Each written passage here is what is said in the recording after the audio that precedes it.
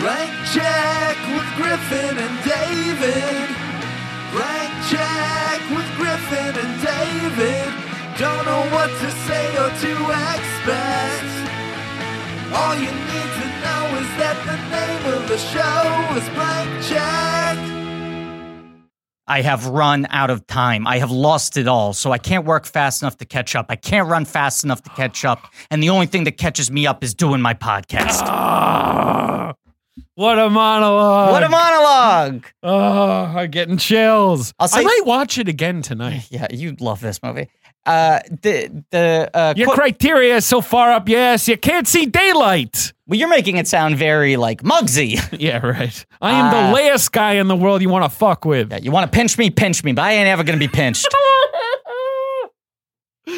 What are you doing in your life that's so terrific?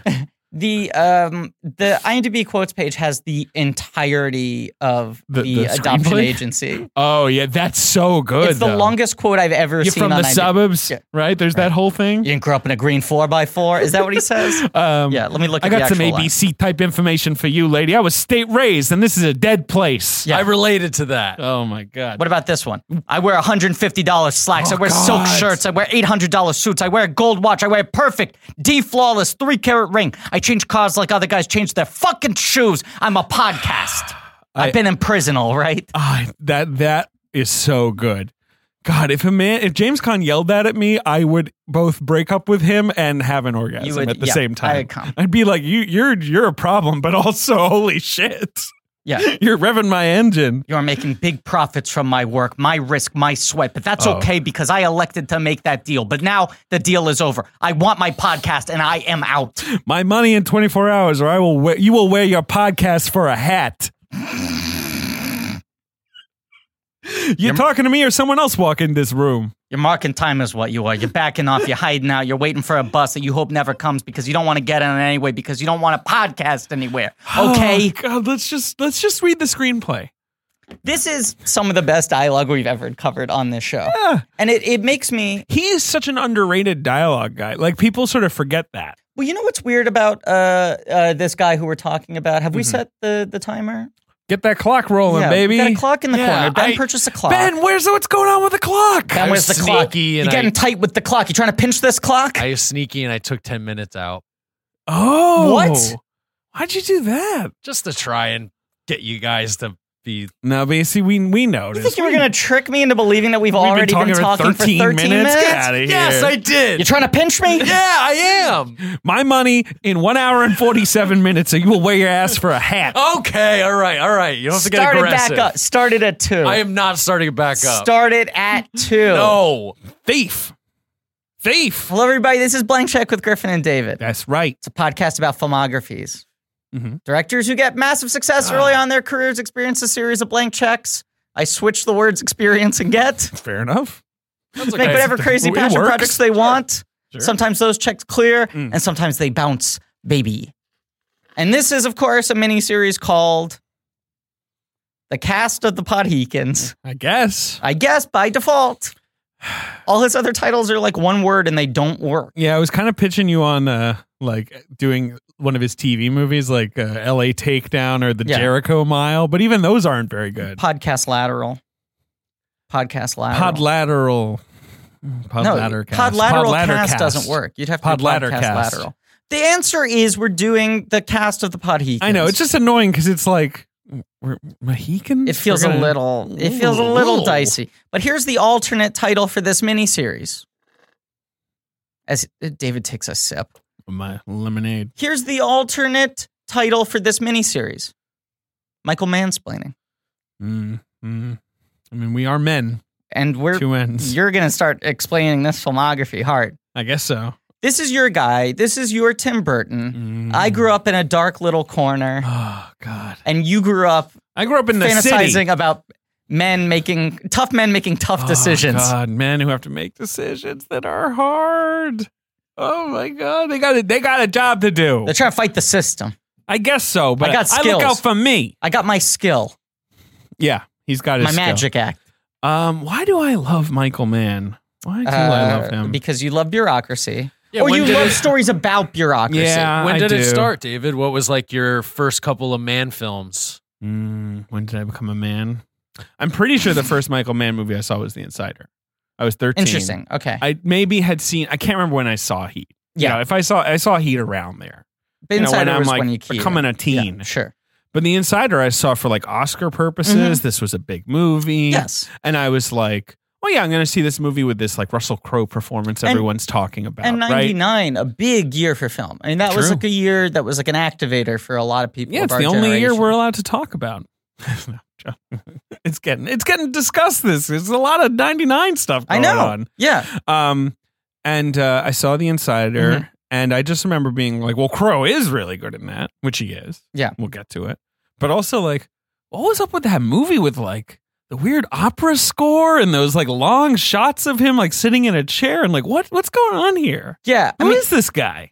Here's the thing that I find interesting about Michael Mann that I was thinking a lot while watching Thief. The film we're discussing today, his debut film. What Ben argues is perhaps the best debut film we've ever covered on the show. Well, you were saying one of the best debut films you've ever seen. Yes, because I'm not the biggest film buff. Yeah. I don't feel like I've really visited many directors' first features. Outside of this podcast. Outside of this podcast. Sure, right. So I where think, we always covered the debut feature. Right. To my own sort of dismay. But this one's good. Yes. I loved it. I think this, is the best. One of the best debuts. This is a very Ben movie. Like Mean Streets is, I guess, the other one that comes to mind. That's not a debut, though. That's not his debut. He But made it's like early. 4 films before that. Yeah, that was exactly. his breakthrough. That's the thing. Often you get your breakthrough movie, Right. but after you made a couple of maybe trashy movies. Right. Or, Mean Streets indie was his movie. Sixth Sense. Oh. It was his Matrix. It was the Shit. one where Okay. it connects. But here, that's what I want to go through. I mean, Bound is the other one that stands out That's to the me. thing. Oh, yeah. Bound. Okay, Bound. But this is why I want to go through it. Okay.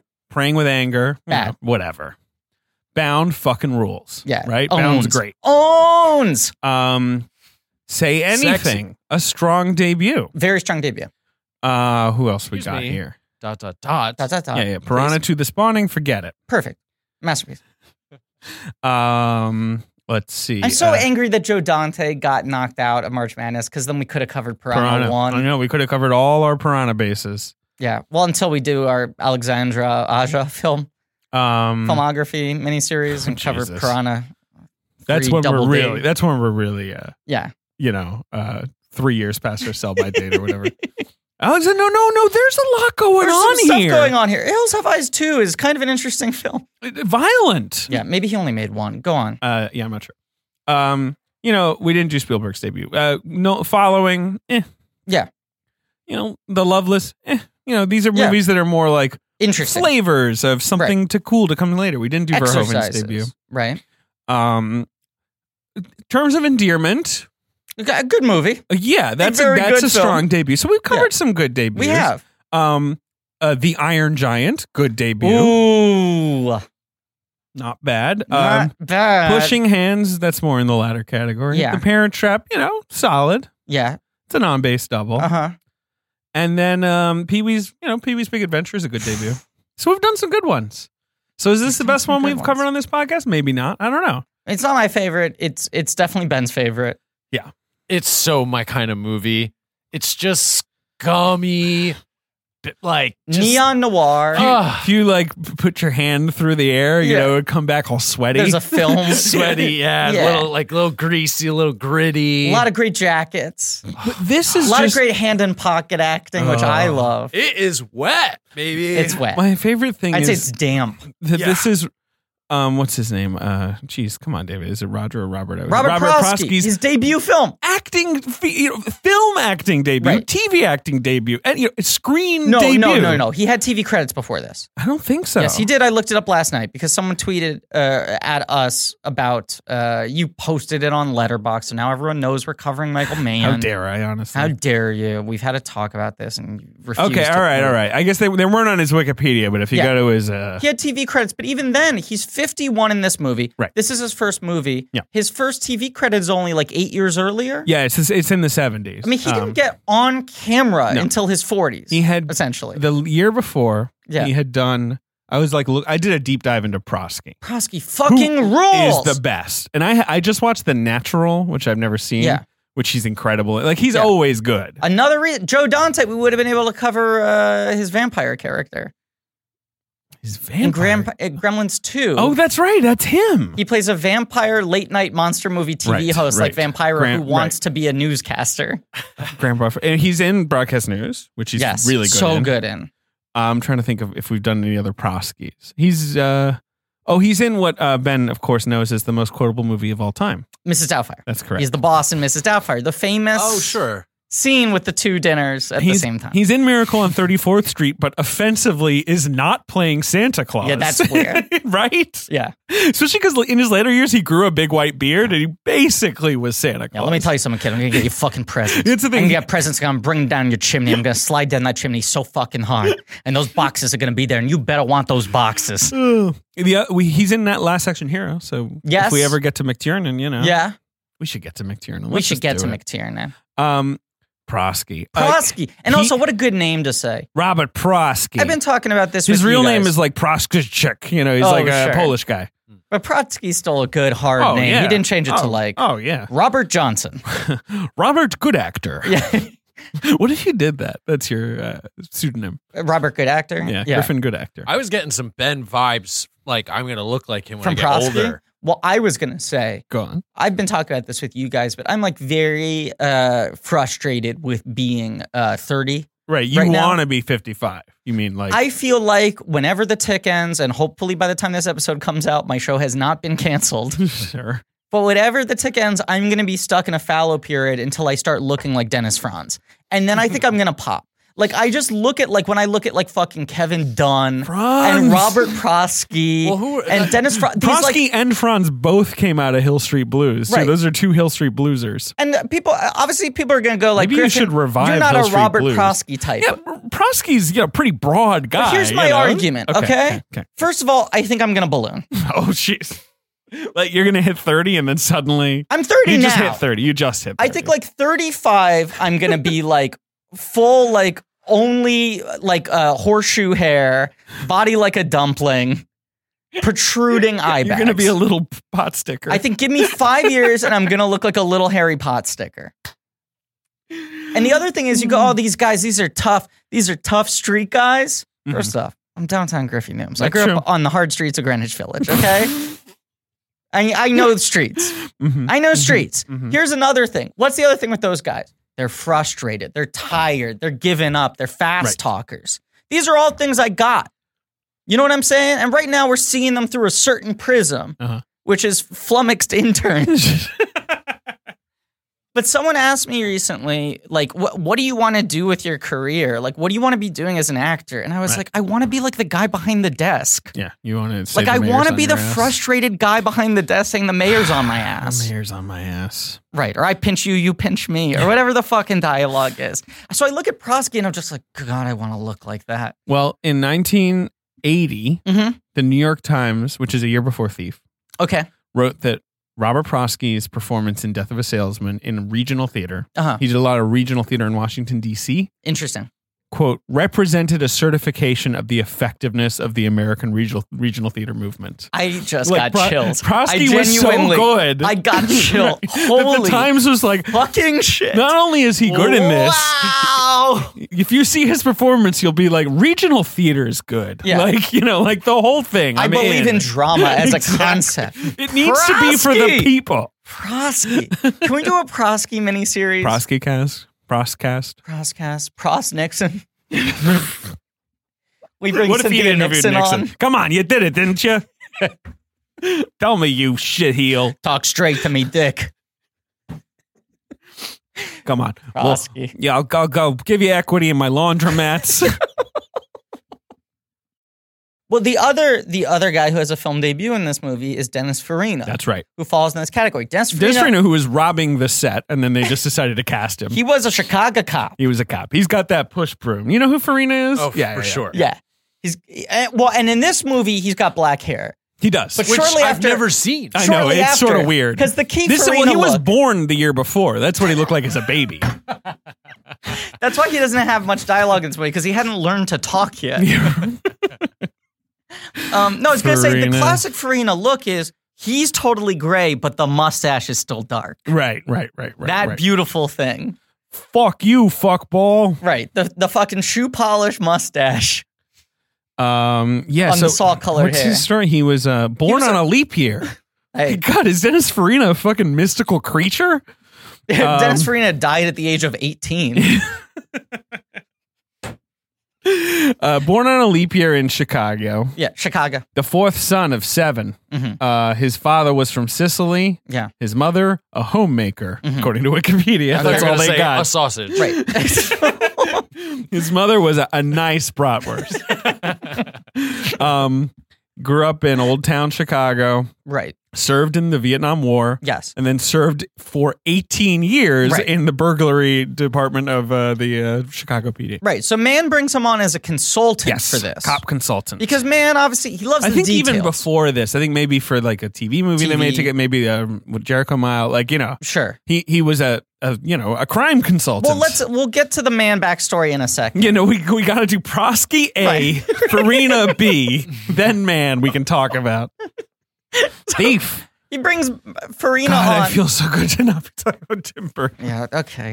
That one shot early on where Khan sits down next to the guy who's fishing, and there's like that backlit shot of him, like, you know, looking out of the water. I was like, look at this, just 2 people. And they're nice. It's great. And they're nice. Oh, that's not how anyone else would describe Thief. And they're nice. It's a nice movie. Nice boys. This is about nice people, This is a movie about nice boys. Oh, boy. I'm going to find this Michael Mann quote that I love. But Danny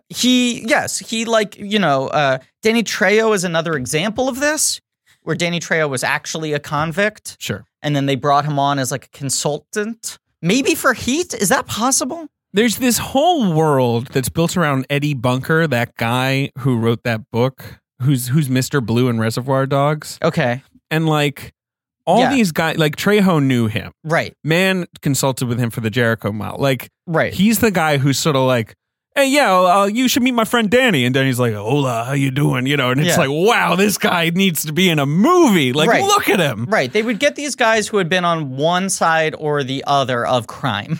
And we're in it, and guys like Michael Mann would be like, I need verisimilitude. Like, I want the details to all be right. I want the language to be right. I want it to feel right. Right. And in this movie, he just like hired thieves and was like, bring your equipment. Yeah. We're just going to use it. But then these guys would be such interesting characters that they'd be like, you know what? We're going to put you in the movie and give you a thing to do. And like Danny Trejo was just a convict. He was. And Dennis Farina was just a cop. And then both of them became like incredible movie stars. I'm going to give you the Trejo story. He was working he'd been in prison, and then he was working as a youth drug counselor. Okay. And a teenage patient was dealing with cocaine problems. On the set of the Eric Roberts film Runaway Train, there was cocaine on that set? Weird. In 1985? Weird. I don't think that. This must be untrue. Have I ever I'm going to call Wikipedia angrily. You're telling me an Eric Roberts film in the 80s who else? Who's the other? Jon Voight? Oh boy. Sorry, what were you going to say? Have I ever told you the Eric Roberts Burt Young story? I don't know. I heard from like a Teamster. So. Sure. I might save that for later in the episode. Great. And so Trejo was brought to the set. It was Heat, right? No, it's Runaway Train. Oh, Runaway Train. And Eddie Bunker, who was already working on that set, who's another guy, an ex-con who wrote like crime fiction, was I was in jail with you. Right. And Trejo's like, yeah, sure. And he's like, do you want to train Eric Roberts in boxing? And he was like, yeah, sure. And that's how he... Right. So Trejo ended up on set just because he was like a sober companion to the kid. Yes. Amazing. Exactly. Crazy, right? It's crazy. Farina fucking rules. And I'm trying to find this Mann quote that a bunch of people ran when Farina died. Because he died tragically... A little too young. Somewhat young. 69. And it was like an embolism or something. Like it was sort of a freak, not a freak, but like a very sudden death. Pulmonary embolism, as you say, 2013. My phone is dying. My phone's at that stage where it just doesn't work. Charge it. It's not because of the battery. It's, I'm saying dying it's just like your phone's just too I'm old. just pushing the home button and nothing's happening. But there's this Michael Mann quote where he was like, I just thought the guy was so interesting. And thank you. Ben's handing me his phone. I'm going to try to get this exact quote because it's so good that I don't want to paraphrase it. Sure. Okay, so here's the quote. So, like, Mann falls in love with Farina, right? Right.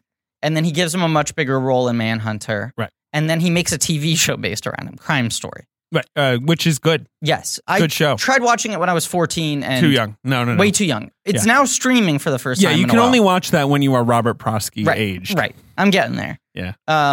It's a good show. I think 2 seasons. It didn't run very long, but it's great. And a lot of people credit it. And I mean, Mann's TV work in general as sort of being the early stages of the TV era we live in now. We'll get to that in a second. Yeah. But Michael Mann was interviewed about Dennis Farina for some profile because obviously he was one of his muses.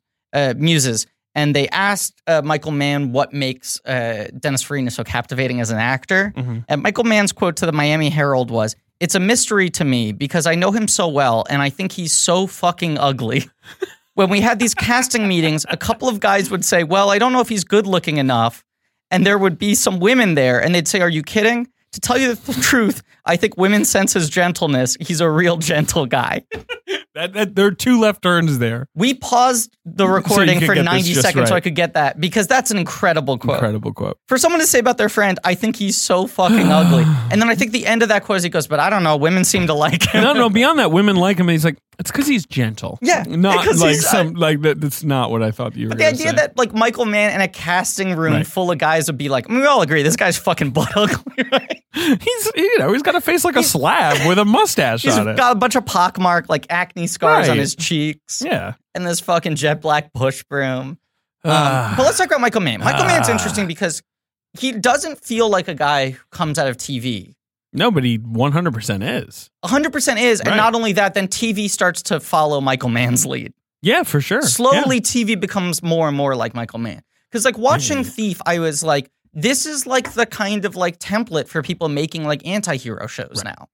Like tough men, anti-hero TV shows. You're right. He's an anti-hero you can root for. Right. He does bad things. Sure. Drive too. I mean, Drive is like definitely very influenced I thought a stylized like thriller crime. But this Neon is so much better than Drive. Yes. I like Drive a lot. I like Drive too. I like it. I mean, the other one that he... even the font selection is yes. The other one that Refn always cites is the Driver. Well, that movie rules. The Walter Hill, Ryan O'Neal movie, which I've never seen. That movie fucking rules, but that's basically like a silent movie. Yeah. Like, this has Khan, sort of like given a lot of character to you, whereas like Ryan O'Neal in The Driver is like, he doesn't say anything. But that's also Gosling in Drive. The difference is that's what I'm saying. that all the supporting characters in Drive talk like facsimiles of Michael Mann characters. Right. But they're all a little prettier. Yes. This is the thing that I find so interesting about Mann. He is so stylized in so many ways, but his stylization is so bizarre. Right. That like he is as stylized as Tim Burton in terms of like what his universe is, what his aesthetics are, the themes of his work, the company of actors he uses and all of that. But it's also like the other guy I kept on thinking about watching this was Mamet. Right. Because it's like Chicago set stuff, right? And super verbal, like a lot of tough talk. But there's something very like flowery. Yeah. With Mamet. Whereas this dialogue's so straight, like it's so stripped. Very blunt force. It's very blunt force, and it's a lot of like, it's weirdly rhythmic. Yeah. Because they repeat the same words like a bunch of times in a row. It's a bunch of like short sentence fragments that all have the same word, like pinch or tight, Mm-hmm. And then his look obviously is like, I think a lot of his aesthetic comes by accident because he likes shooting stuff at night. He does. It's very hard to shoot night on film. Right. And he doesn't want it to look overlit. So he creates this kind of neon aesthetic of what if the green glow at the bar is so bright that I can light the scene with that? Right. So you don't get bright white lights that take away the night vibe. Yeah. It's the reflections. It's the street signs. Hell yeah. It's the windows. It's these sort of the reflection, on the puddles. Yes, that sort of stuff. It's like, how do I get light sources in there? And how do I give them a weird... Love a puddle. A lot of puddles. Love a pud. But he comes so much out of TV, and especially in like crime TV, procedurals are so perfunctory at this point. Right. And the only style that those procedurals have is who's the lead guy? Right. Columbo, Peter Falk's going to bring his own kind of vibe to it, you know? If it's Ironside, if it's Perry Mason, if it's fucking whoever, right? Sure. For decades and decades, it's like the lead actor kind of sets the tone, but you don't have shows that have, a real veracity They don't have a look. They don't have a different rhythm. Well, also, as you know, it's so much about like we got to make them fast. We got to do them like churn these things out as fast as we can. No, there's no time to worry about setting up a shot. I think there's one exception to that. Have you ever seen any of Johnny Staccato? No, I've heard about it. Yeah, which is John Cassavetes. What a name show. Yeah, right. That's like half crime show, half jazz music. Yeah, that's like the like 59. That's like a long time ago. He wanted to be directing his own films. Yeah, right. And he needed money because he would always put his own money into his movies. Yeah. So he was like, I'll take a TV job, but I'm going to like set out some ground rules. So he was like, I'm only in like 2/3 of the episodes. There's like another character that sometimes alternates with him. And he's like, B, I want a bunch of it to be like piano playing and stuff. Weird. It only ran for one season. I've never seen this. But it's like a good batch of episodes in that one season. I've only seen a handful. It rules. Sure. But I wouldn't be surprised, and this is pure conjecture, that was a thing that man saw at a young age. Yeah. Because it feels like that sense of that show, which is also about kind of like these broken men. It's not a cop or detective showing how cool he is or how clever he is. It's not Kojak. It's not Columbo. Who loves you, baby? Michael Mann probably does. Sure. But this is also about the thief. Yes. Right? I mean, and it's sort of, isn't it sort of a turn? Well, thief. He's done both sides. Yeah, I think the key thing for him is he's interested in crime. He's interested in structures. He's interested in systems. He likes process. He likes professionals. And he loves tough decisions. I mean, that's the thing. All his movies are men kind of when you're stuck. backed into a corner. Right. How do you act when you're backed into around the corner? Yeah. Yeah. I mean, that's why, like, we'll get to Ali eventually. Oh, yeah.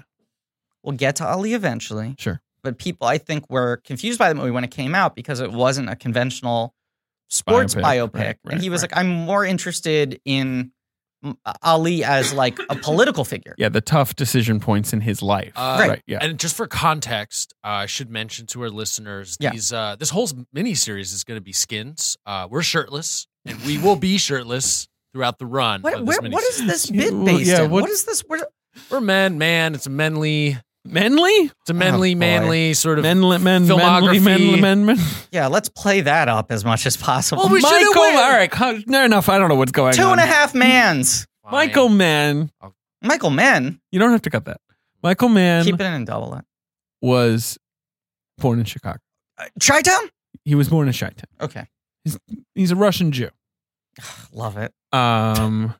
His parents, Esther and Jack. Smell the borscht. I know. His parents, Esther and Jack, grocers. Oh! That's right. He went to the University of Wisconsin. Uh-huh. And then he saw Dr. Strangelove. Proper Midwest boy. That's weird. I would not expect that was the movie that activated Michael Mann. That's right. I think he was basically like, the way he talks about it is like, when I saw Strangelove, I was like, oh, so you don't have to make a movie for everybody? Like, oh, you're allowed to make this? Wouldn't it be rather great? than like a big commercial, you know what I mean? Like, wouldn't it be great if Michael Mann was like, yeah, I mean, all my comedies I've made, they're all comedies. You guys funny. Got that, right? Yeah. Right. That was just a bit. Yeah. What is his funniest movie? His funniest movie? Is it Heat? Is it Collateral? I think it's Collateral. Yeah, I guess like it's a lot of dialogue at least. Yeah. Like, and it's at least got some Odd Couple energy to it. Yeah. Not really a. You know who his first choice was for Collateral, right? I mean, Tom Cruise, but then we've for the other Sandler. part, Yeah, we talked about it. Yeah. It was announced as a Sandler movie. That's right. Yeah. That would have been weird. Really Imagine weird. him being direct. Well, James Caan, Sandler's idol. Yeah. You know? And Sandler cites this movie a lot. Kind of a tough Jewish guy. He was like, I grew up, I saw this angry Jewish guy, and that's what I wanted to be. I always want to be James Caan. He tells this story on Conan's podcast, which is very good. Mm-hmm. Not that he needs our fucking plug. About working with James Caan on Bulletproof, and he went up to him on the Universal lot, and he was like, Mr. Caan, I just want, my entire life I want to be like you. Right. And James Caan says, like, bad choice, kid. Right. Is James Caan basically like sleaze royalty? James Caan is fascinating because here's a movie star we've never talked about before. Ben's pointing to his head. He's very proud that his brain came up with that. Yeah. Oh, I remembered it. That was it. what he said that to me earlier, and I was like, you got to say that on the pod. Here's the thing that I think is very interesting about James Caan. James Caan's father was a butcher. Hey! I like that. Slice of meat! Yeah. Slice of meat! And he went to Hofstra, but he dropped out because he fell in love with acting. But he was there with Coppola, right? They were both went to Hofstra with Coppola. And Lainie Kazan. Whoa. The Wrecking Crew. It's really crazy. He's from Sunnyside. Yeah. And he's a German Jew. He is a German Jew. His parents were immigrants. Yeah. Right. Falkenstein. The thing I was going to say that's interesting about James Caan, and his persona is well established at this point, and this is in fact, 1981, he takes a 5-year break from acting pretty shortly after this. This movie, I think, really wiped him out. Yeah, he takes He doesn't make a film from 82 to 87. That's right. Right? And it's Coppola's the one who brings him back. Coppola brings him back for Gardens of Stone. Yeah. Yeah. And it was a big deal that, like, 5 years later, he was like, I thought I'm done with acting. I'm going to ride off into the sunset. Right. And I was a big movie star. I have enough money to last me. He realizes he's broke. Right. That's what happens. Right. Then he's literally living like hand to mouth. I think he's had 2 divorces at this point. Ooh.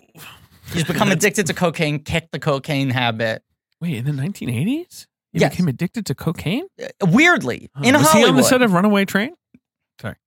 Go ahead. Talk about a runaway train. Yep. But he...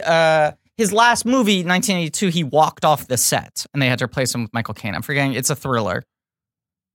What do you mean? His last film before he went into his self-imposed exile. Oh, I don't know. 1982. All right, let me look it up. Let's see. It's a Michael Caine movie where Michael Caine replaced him. So then he had like burned all his bridges in Hollywood. The Holcroft Covenant. Thank you. Doesn't sound like a barnstormer, that one. Right. So box office $393,000. Coppola brings him back for Garden of Stone. Sure. He's only able to get 1/4 the salary he got 5 years earlier. Right.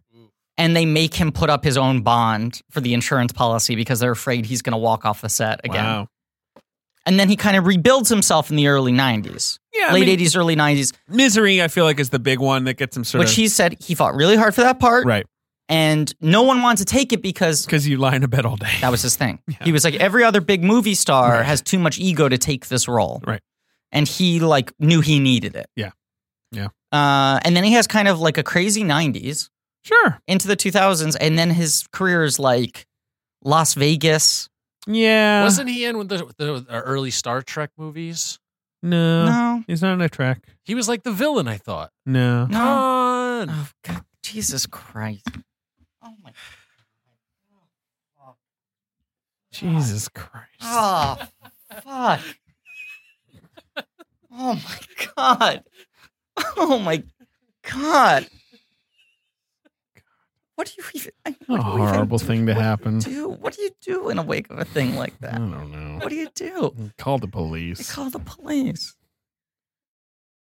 If you're shopping while working, eating, or even listening to this podcast, then you know and love the thrill of the hunt. But are you getting the thrill of the best deals? Rakuten shoppers do. They get the brands they love with the most savings and cash back. And you can get it too. Start getting cash back at your favorite stores like Bloomingdale's, Levi's, and Zappos, and even stack sales on top of cash back. It's easy to use, and you get cash back through PayPal or check. The idea is simple. Stores pay Rakuten for sending them shoppers, and Rakuten shares the money with you as cash back. Download the free Rakuten app and never miss a deal. Or go to Rakuten.com to start getting the most bang for your buck. That's RAKUTEN. Selling a little or a lot, Shopify helps you do your thing, however you cha-ching. Shopify is the global commerce platform that helps you sell at every stage of your business. From the launch your online shop stage to the first real-life store stage, all the way to did we just hit 1 million orders stage? Shopify's there to help you grow. Whether you're selling scented soap or offering outdoor outfits, Shopify helps you sell everywhere. From their all-in-one e-commerce platform to their in-person POS system, wherever and whatever you're selling, Shopify's got you covered. Shopify helps you turn browsers into buyers with the internet's best converting checkout, 36% better on average compared to other leading commerce platforms. And sell more with less effort thanks to Shopify Magic, your AI-powered all-star. Shopify powers 10% of all e-commerce in the US, and Shopify's the global force behind Allbirds, Rothy's, and Brooklinen, and millions of other entrepreneurs of every size across 175 countries. Plus, Shopify's award-winning help is there to support your success every step of the way. Because businesses that grow with Shopify. Sign up for a $1 per month trial period at shopify.com/audioboom, all lowercase. Go to shopify.com/audioboom now to grow your business no matter what stage you're in. Shopify.com/audioboom. Yeah. All right. So just, Khan, he's in some movies like Rabbit Run and stuff, The Rain People. But there are two things I want to say about him. The Godfather launches him, and, in the 70s. He was in The Godfather? Yeah, he got an Oscar nomination. In the 70s, he did like The Gambler, he did Freebie and the Bean, he did Funny Lady, he did Rollerball. He did a lot of good movies. He has a big run, and he's, an angry man. And here are the two things. He's got a lot of fuck you energy, right? Right. Sort of a simmering guy. Yeah, so here are the two things I want to say about Khan that make him interesting as a movie star. One, he was one of the early guys who was like, I fucking hate this whole racket. Yeah, sure. Right. Yeah. Acting's for flowers. Shit. It's all horse shit. I'm out of here. Right? I guess so, but he also studied with Sanford Meisner. And Scott Conn, his son, of course, Dano on Hawaii Five-0. We all love him. In interviews, always says he always books him. He's like, my dad always does that thing, but he fucking loves acting. Of course he loves it. He dropped out of he was probably in butcher school at Hofstra's in the butchery department or something. And he fell in love with acting. Right. And he was, I just like doing the improvs because I was an angry guy. I could yell at people, and all the improvs always ended in violence. Yeah, he says that. That's the key thing about James Caan, though, which I think is really interesting. So he's the annoying guy at the improv class who's like, this is a stick-up. Yeah. Every time. Yeah. You're dead. Yeah. I killed you. You're fucking dead. Lie down. Yeah. It is important to say James Caan never made Harold Knight. Mm-hmm. Never even made a Lloyd team. Mm-hmm. But what I was going to say more importantly is I think his key movie star trait, Ben's giving a thumbs up, this episode's a disaster. No, it's not. I think the key movie star trait for James Caan is self-destruction. You want me to self-sabotaging. So you know what I'm saying? He's this guy who can't keep it together. Of course. I mean, of course, that is Sonny Corleone's thing. But that's the gambler. That's this character. Yeah. It's these guys where it's whether they're on the right side of the law or not, there's a pathway for them, and they don't make it easy for themselves. And that feels he says Thief is his favorite movie, along with The Godfather. Thief of the Godfather, two best movies he ever did. But don't you think that combined with the man thing is this is starting to be the prototype for 25 years down the line, Sopranos and Breaking Bad, right? And all these shows about these tough men with a weird element of sensitivity who keep on getting themselves deeper and deeper and deeper. My favorite thing about Thief is that it's not about a heist that goes wrong. Right. Nothing goes wrong. Nothing goes wrong. Thief. He's a professional. That's it. Yeah. And then the guy's like, all right, in return for your good work, right, I'm ready to offer you a lucrative job. And he's like, hey, fuck you, I don't work for anybody. And you're like, Jimmy. But that's the man this thing. This guy bought you a baby. That's the man thing that becomes the cornerstone of prestige TV drama is... He has a tree on his shoulder, not a chip. Right. Here are men who are incredibly good at their jobs. Yeah. And find a way to continually fuck themselves up and get themselves deeper and deeper. But, Heat, well, we'll get to Heat. Heat's a little different. Incredibly good at very specific jobs. I know. But he doesn't want to fuck himself up. And it's the interiority of their emotional lives. Yeah. But the Chicago outfit is so infamous for being so corrupt and so involved in all aspects of racket in Chicago. Right. And I really because I wasn't at first, I was also too damn, just take the job, man. Sure. But he doesn't want to do it. You kind of realize though that the cops are in on it and it's all this kind of loop and he's getting screwed over. Well, that's the other thing is he makes these crime movies that are not, what's the word I'm looking for? They're stylish. Sure. But they're also really kind of violent. I'm not even talking about the violence themselves, but violent in their language, in their energy, they're blunt. Yeah. You know, but they're not lurid, I guess is what you're saying. No, and they're not pulpy. Yeah, right. They're not pulpy. He's into doing really hard-nosed takes on pulpy material. Sure. But he's all right. Just before we get off Caan, I want to read you this from his Wikipedia. Please. Because you're talking about self-destructive. Mm-hmm. The amount of things he says he's turned down. Yes. Turned down The French Connection. Mm-hmm. Turned Down One Flew Over the Cuckoo's Nest. Mm-hmm. Close Encounters. Mm-hmm. Kramer versus Kramer. Quote, it was middle-class bourgeois baloney. Oh, I thought it was bullshit. Baloney's funnier. Even funnier. You're right. Apocalypse Now, because Coppola was like 16 weeks in the jungle, and he was like, no. Yeah. No, thank you. Yeah. Blade Runner. Love Story. Superman, I didn't want to wear the cape. Yeah. I want to wear that fucking cape. Like, I feel like Khan is this guy where it's like a producer comes to him, who's like, great news, they want you for Superman. You're going to be Superman. You're going to fly in the air. And he's like, fuck you, I don't work for anybody. Well, like, yeah, you've seen The Gambler, a great film written by a horrible sex criminal. No, I've seen The Gambler, a great film starring Mark Wahlberg. Thank you very much. Okay, well, the original Gambler is like the key to this like James Caan thing, because he's playing like a sort of wealthy blue blood, like Connecticut kid, right, who's also an intellectual, right, and an English professor at Columbia, who goes out every night and tries to ruin his life. Right, exactly. He cannot help himself. It is a great portrayal of compulsion. Right. And it's like, even when he like somehow wins big, he finds a way to like fuck it up for himself again. And the movie ends with him evening out and then going to a bar and like daring a guy to stab him. Right. And then he looks in the mirror and smiles. As his sliced face. Like he just like, he doesn't feel comfortable being even. The guy needs to sink himself lower somehow, one way or another. But Michael Mann, before we lose that track, and then we can talk about the plot of the fact that he's doing TV movies is so bizarre, because that's like a medium where it's just like, just tell the story. Just get it out. Just do it cleanly, which is the opposite of what Mann does, where he's like, I really want to live in these corners. And it's like, just make like clean dialogue that people can follow, even if they're folding their laundry while they're watching the movie. And like Michael Mann movies don't work that way. You got to watch them with full attention.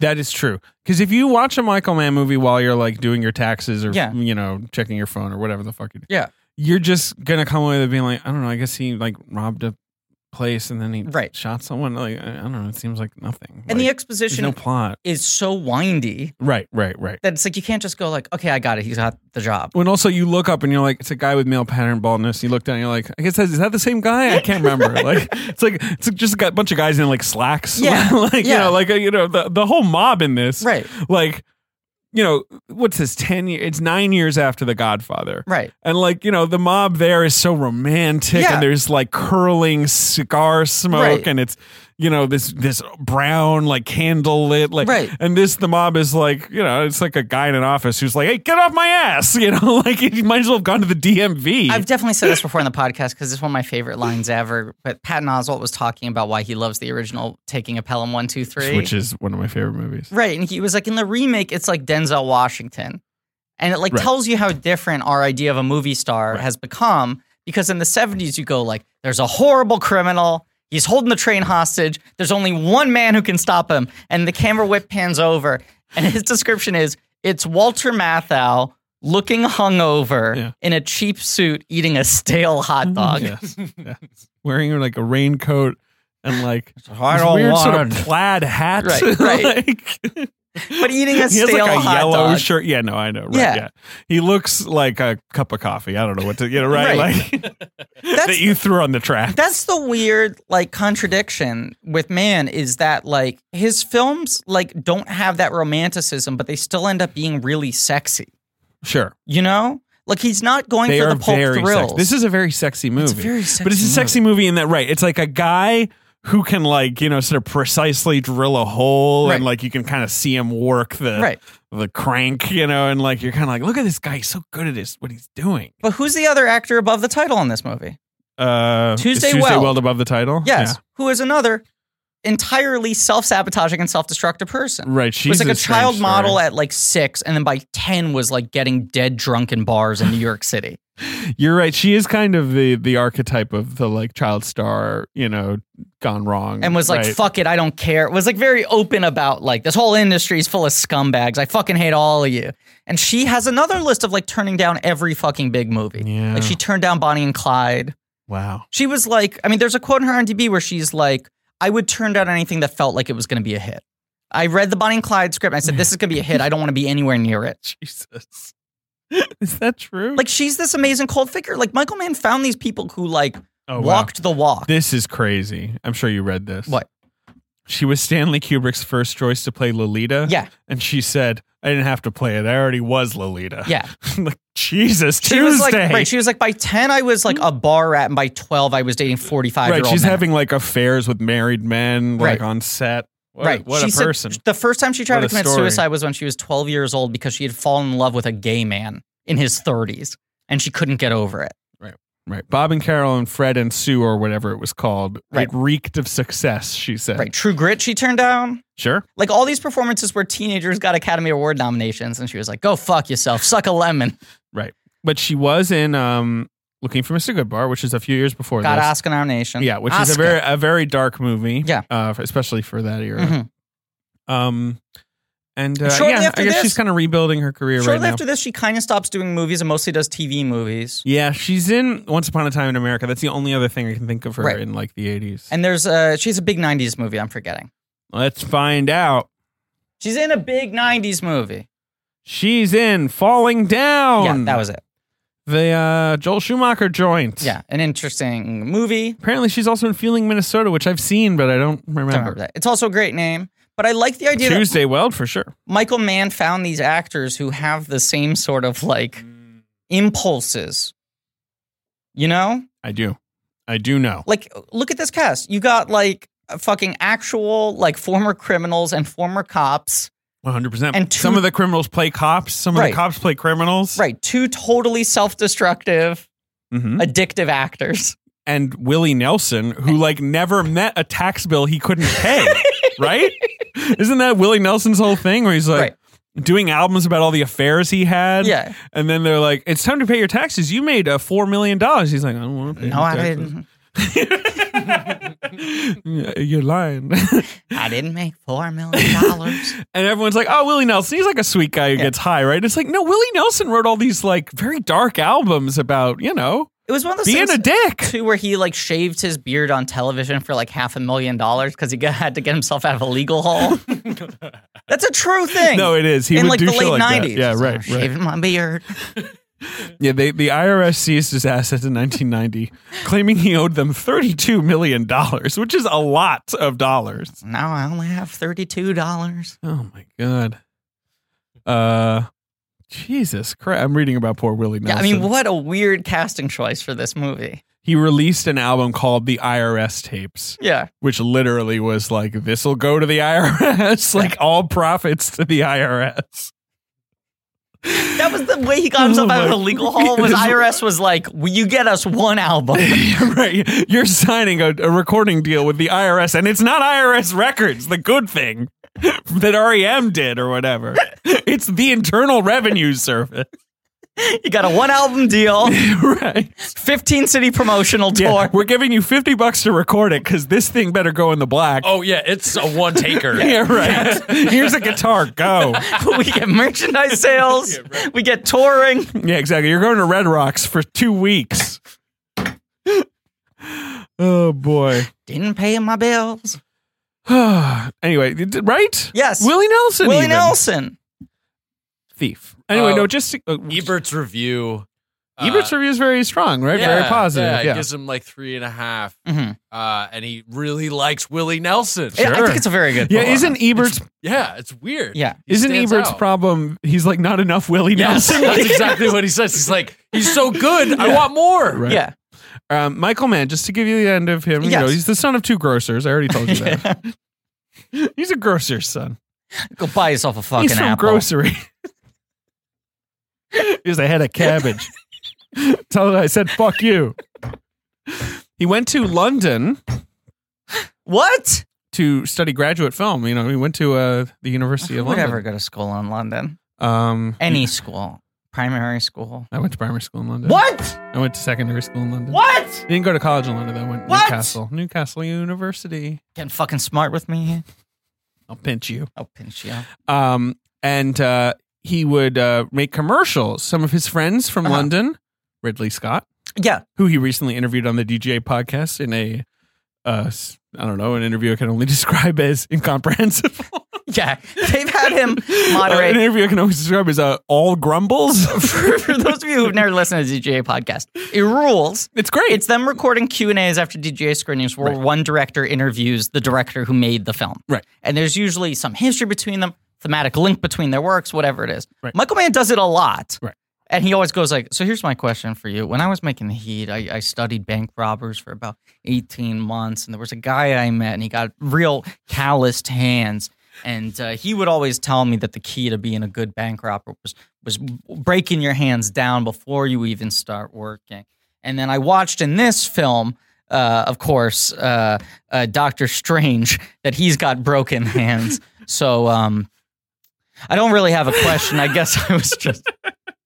Right? That's what all of his questions are like. Right. He goes on a long ramble and he's like, I don't know. I guess that was just something I appreciated. Ridley Scott is like, did you have a question for me? And Michael Mann's like, no, not really. Rich people are fucking disgusting. Another thing I love, Michael Mann, when he had to do his Sight and Sound top 10 list, do you know this? No, I can look it up though. One of his 10 top 10 films of all time. Mm-hmm. One of his 10 and far and away the most recent of the 10. A Goofy movie? Avatar. Really? Michael Mann loves Avatar. I love the Na'vi. I can't watch that shit without crying. Truly, he's like, I got stunned watching that fucking thing. I don't know how you make that. Here are his 10. No, another one of them is so wild. Oh my God. Really? Okay, give me the 10. I'm going to give you the 10 in obviousness order. Okay, ending with the wildest. Okay. Apocalypse Now. Obvious. Battleship Potemkin. Of course. Citizen Kane. Mm-hmm. Doctor Strange. Why not? Passion of Joan of Arc. Reasonable. Raging Bull. Obvious. Yeah. The Wild Bunch. Of course. You know, nice pick for him, right? Avatar. My Darling Clementine. Okay. Great movie. Yeah. Great Western. Yeah. Maybe not everyone's favorite. You know, Yeah. John Ford movie. Avatar. Uh-huh. Beautiful by Alejandro Gonzalez Iñárritu. Whoa. That's right. Let's see what he says about it. Whoa. Which is not a movie I love. Gotta be honest. I've never seen it, but I don't like that guy's movies. The profound struggle through the lower depths of Barcelona street life of a human soul. Beautiful is resplendent with grace, pathos, and love. Pure poetry. What do you say about Avatar? Let's talk Tar. Yeah, he's talking Tar right now. Yeah. Let's see. Upon the foundation of an entirely invented biosystem, Avatar is a brilliant synthesis of mythic tropes with debts to Levi Strauss and Fraser's The Golden Bow. It soars because simply it stones and transports you. What a great little thing. That is I love that. beautiful. I love it. All of these are good. Yeah. I mean, you should go check out his list. Yeah. Yeah, he likes movies. He likes movies. It's surprising that he comes from the commercial world, though, because all those other guys are like primarily like very kinetic visual stylists. Right. So the people I was naming, Ridley Scott, Alan Parker, Adrian Lyne. Right. He shoots some footage These are guys of the who are like of the visual 68 artists Paris who then riots. become filmmakers. Yeah, exactly. All of those Right, dudes. right. Yeah. Which aired in the news. Yeah. He divorces his first wife in 1971. Okay. Got started early. Yeah. At the age of 14. He was probably like 28, 29. Yeah. Hawaii Five-0 guy, Robert Lewin, is like, come with me, Michael. Yeah. I'll show you how to make a TV show, right? Teaches him how to make a TV show. So Michael Mann writes some Starsky and Hutches. Yeah, crazy. I mean, these things that are so rigid in their formula. He created a show called Vegas with a dollar sign.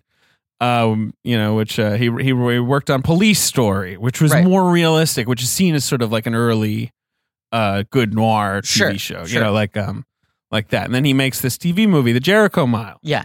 Which is a big deal. It wins awards. Prison. You're saluting prison. I don't know what I'm doing. Yes. But then that gets him the runway to make a feature. That gets him Thief. Yeah. Yes. That's impressive enough that he gets $5.5 million to make Thief. Right. And then what's weird is he comes back around to TV. Sure. He sort of changes the landscape After a little. Thief, right. Because Thief doesn't do that great. We'll cover this when we get to it. But like he changes TV a little bit. Sure. Then goes back to features. And then 20 years later, like the seeds he planted in television have sort of blossomed into the entirety of prestige drama. You're right. Should we do the Miami Vice pilot as like a bonus? Maybe we should. You know, even though he didn't direct it, but like we like to do that. He didn't direct the pilot? No. Interesting. Don't think so. Maybe we do some bonuses because there's also, I mean, there's Jericho Mile and there's LA Takedown. LA Takedown, but LA Takedown, as far as I am told, is fairly boring. Interesting. Like if you've seen Heat. Right. Because you're kind of like, oh, this is Heat. Right. But Robert De Niro and Pacino aren't in it? Right. It's more like lukewarm. Yeah. That's the old man and the gun. Warm. Warm? You know, because it's like, the old man and the gun is like Heat. Except warm? Right. You Just know, warm it's like, and comfy. Yeah, it's a little chiller. Charming movie. Okay, so Thief. Yes. He gets James Caan. He pulls him out of the drunk tank. Yes, he does. Right? He pulls Tuesday Weld out of a knife fight at a bar. Uh-huh. That's right. Script written solely by him? Oh, yeah.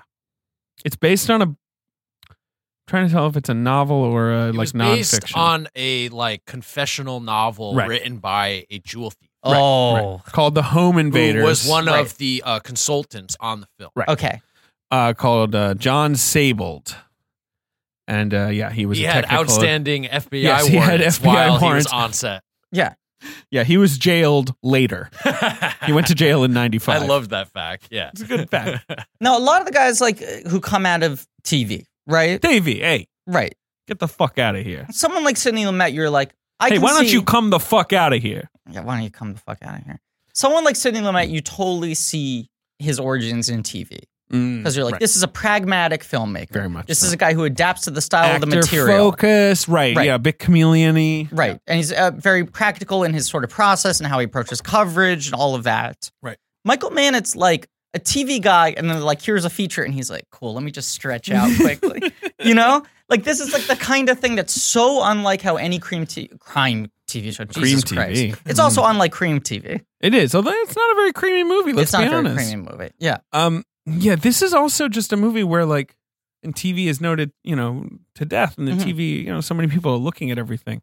Did no one, like, say anything? Yeah. How was he allowed to do this? Very bizarre. And I guess the answer is, like, Caan's still pretty big at this point. Yeah, and the budget's, like, not that high. Right. Yeah. I don't know. It's just kind of wild that no one was like, hey, could you, like, explain things a little more? Could you, like, you know what I mean? Like, it just feels like a movie where a studio would be like, this is too fucking obscure. It does also feel, though, for a long time, and maybe this is sort of starting to become the end of it, right? Right. But for a long time in Hollywood, if you had like an okay reel, right? If you had made a good TV movie, if you had done some, short films, whatever it was, right? Sure. And they were like, okay, this person knows where to put the camera. Right. And then you give them a script with a gun in it. They'd be like, here's $4 million. They'd like give you a shot, you know? Sure. Like, even like Cassavetes talks about that, where he was just like, I need to make a movie that made money. So I wrote Gloria, because the character has a gun in it. Sure. And you watch Gloria and you're like, they gave him money to make this? And he's like, yeah, it had like a car chase and a gun in it. And it's like the most lethargic car chase of all time. But there was that kind of thing where it's like, even if you seemed uncommercial or the idea was uncommercial, they were like, if you have a movie star, yeah, you could scrape together some cash, and the movie star's holding a gun on the poster. Right. We can make it work. And I mean, the poster of Thief is this very cool silhouette. You saw the poster, right? Of him over like the sparks flying, but it like looks like a blacklight poster. It does, but there's also that poster of him pointing the gun that I feel like is the all more over traditional. the place. It looks very contemporary. It does. Well, this movie feels very contemporary. Like this it mood, feels, certainly at least 10 years like at a now. time. It feels, like the whole time I was just thinking good time. Right. Which I know is like the fluorescent lighting, but very influenced setting-ish kind of urban sort of like pocket of like crime and subculture. The other thing I kept thinking watching this movie is like, oh man, I can't wait to watch that Safdie Brothers Diamond movie. No, 100%. Right. And like, obviously I want to live in this milieu. I want to see a new movie like this. Tonight, I got to see more of their stuff. You know about their new movie? No, I don't. Oh, you don't? It's a Uncut Diamond Gems? District movie with Adam Sandler. Whoa. Yeah. And Google what Adam Sandler looks like in the movie for Ben. Ben needs to see this and he needs to react to this live on mic. Oh boy, Ben, just don't have any orgasms. Because paparazzi took photos of Adam Sandler and they were like, oh, is he having a midlife crisis? And they're like, no, he's fucking in the pocket. Oh boy, Adam Sandler is unrecognizable as slick New Yorker chasing ladies in cocktail dresses. Whoa. There he is. Right? There he is. Tucked in with a Gucci belt, like from the directors of Good Time. Yellow. Oh my God.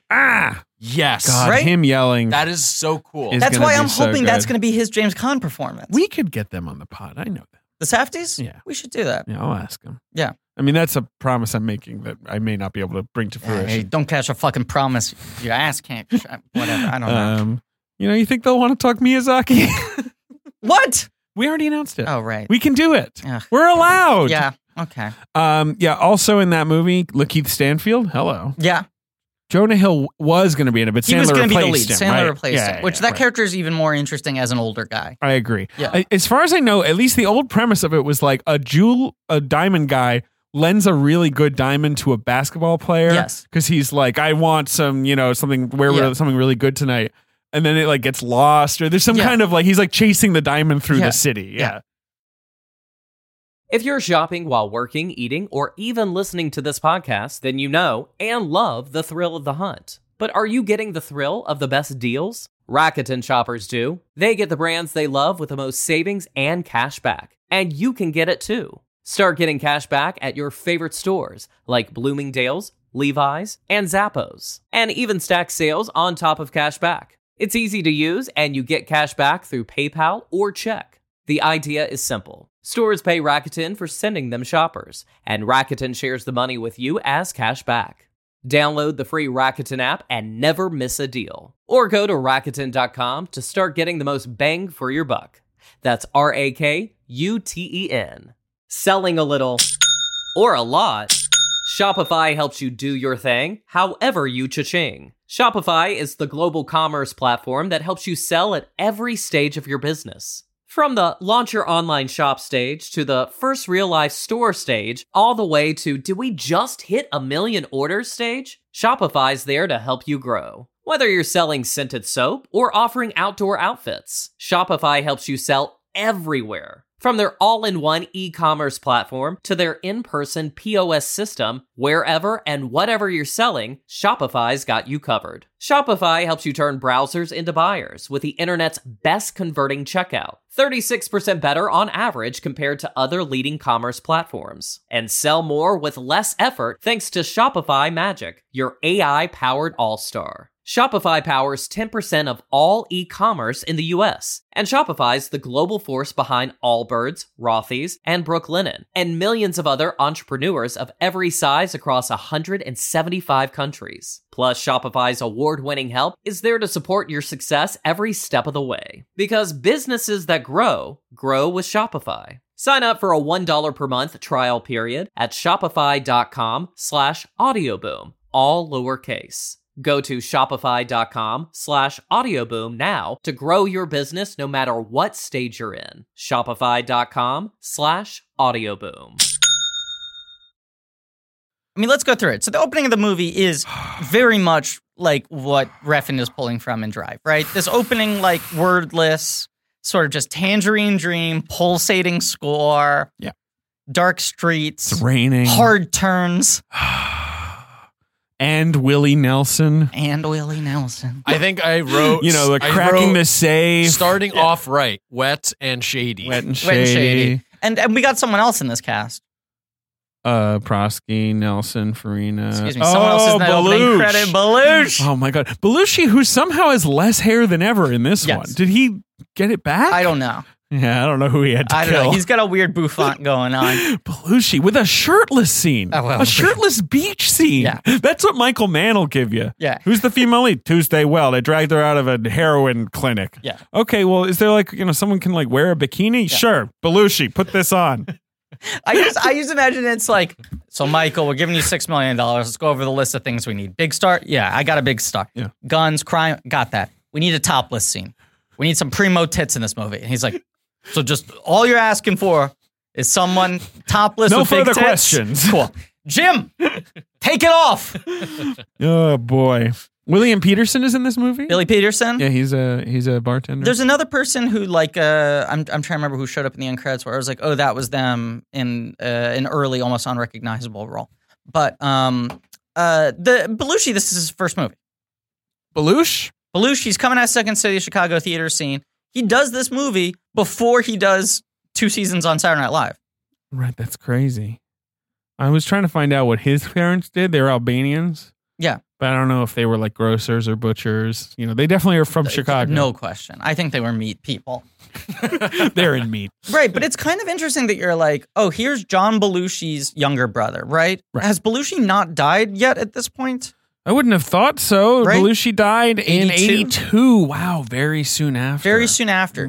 So at this point, there isn't that like, fuck, we need someone to replace John Belushi. Right. And it's like, look, here's just John Belushi's little brother. He's a pretty good character actor. Which is what Belushi's ceiling has always, Jim Belushi's ceiling has always been. Yeah. Like putting him in SNL was a disservice to him. He couldn't handle that. Right. He wasn't very good. And making him like a leading man. Making him a leading man who has to like, you know, cross his arms and like go back to back with someone on a poster. Right. No. He's good as like a little color on the side. Canine. Sure, right. Canine. The dog crossing its arm. The dog, I guess, has its paw on Belushi in the poster. It's just interesting because he's so good in this. Then he largely sucks for the next 10 years with occasional bright spots, right? And I feel like recently he's moved into a really good zone where it's just like, you know, like him and like Show Me a Hero. Oh, great. Oh, so good in that.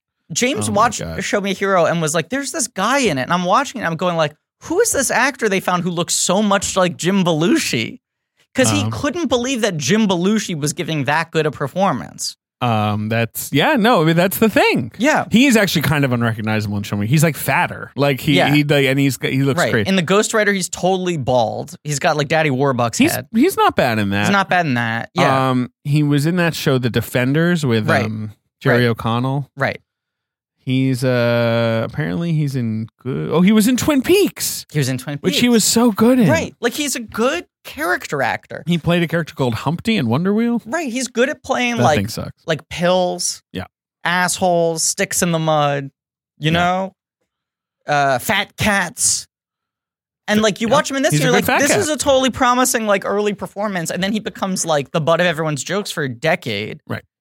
Then like sort of flounders for 5 years and then does like the worst sitcom ever for 28 seasons. Where he's married to Courtney Thorne-Smith, right? Is that the one? Right. Like the sort of apex of totally unappealing guy has beautiful, incredibly tolerant wife sitcoms. And it's like it's one of those things where you're like, you don't think I've never watched a full episode of According to Jim, but I feel like they can't leave the house. Yeah, like if they open the door, it would be a void. Yeah, exactly. There's sandworms outside. They would just hear screaming. Yeah, he's like, "All right, I gotta go to work," and he just walks into the next room and then just stands there.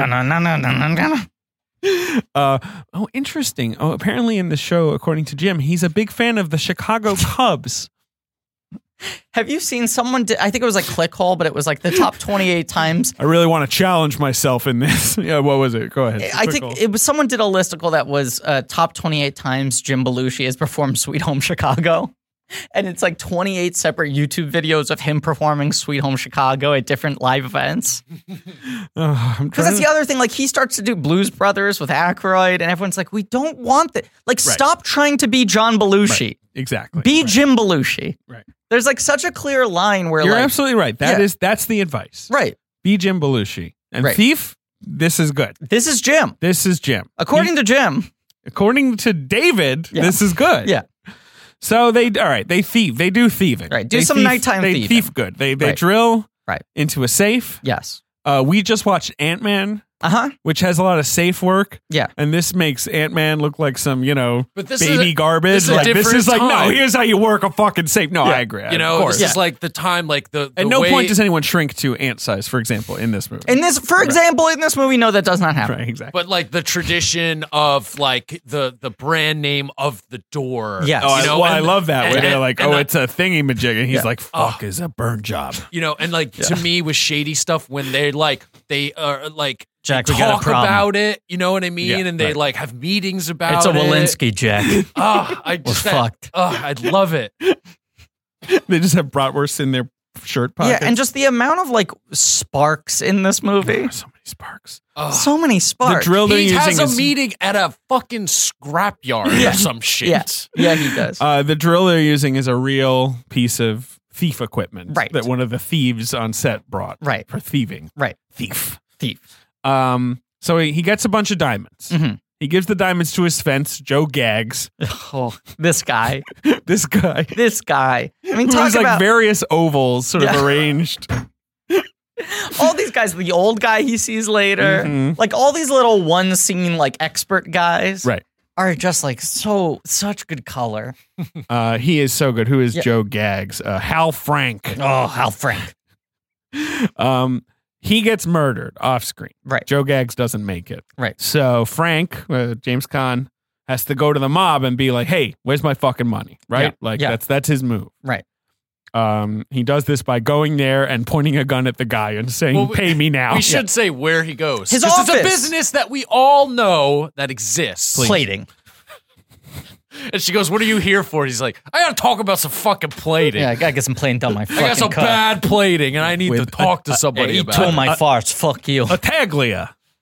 Who's basically like, "I don't know you, fuck you." And he points a gun and he's like, "I guess I know you now." Okay.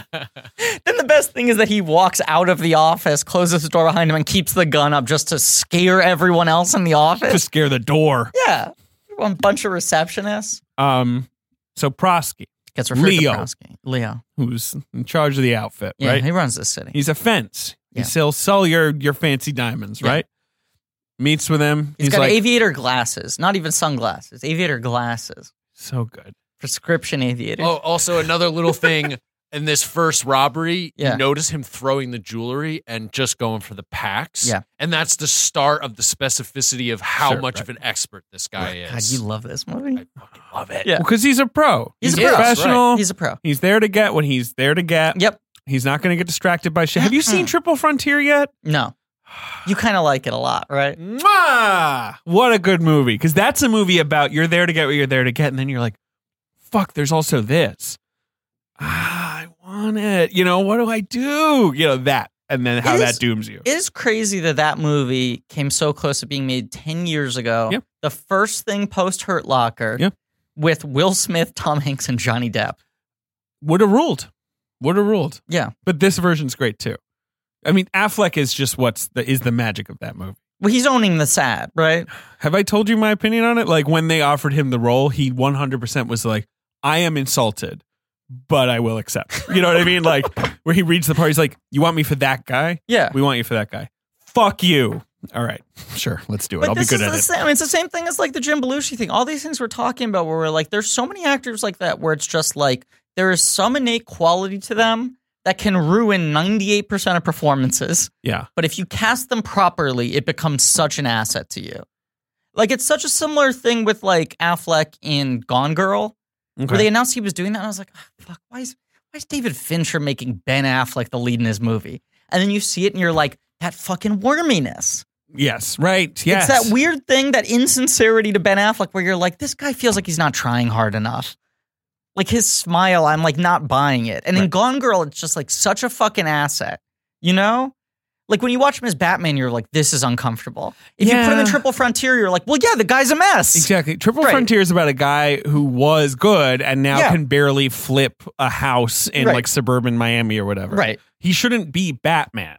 Right. Like Batman should have his shit together. Right. I guess he could be Batman who can't flip a house. Right. But like, I don't know if that's going to open, you know, your movie like to 185. Could be a Batman that vapes though. He could be a Batman that vapes, but it also feels like... Instead, he's a Batman that vapes when they call cut. Right? I mean, like, that's sort of the vibe of that performance. But it was like, oh, this is like a badass Batman whose face also weighs 45 pounds.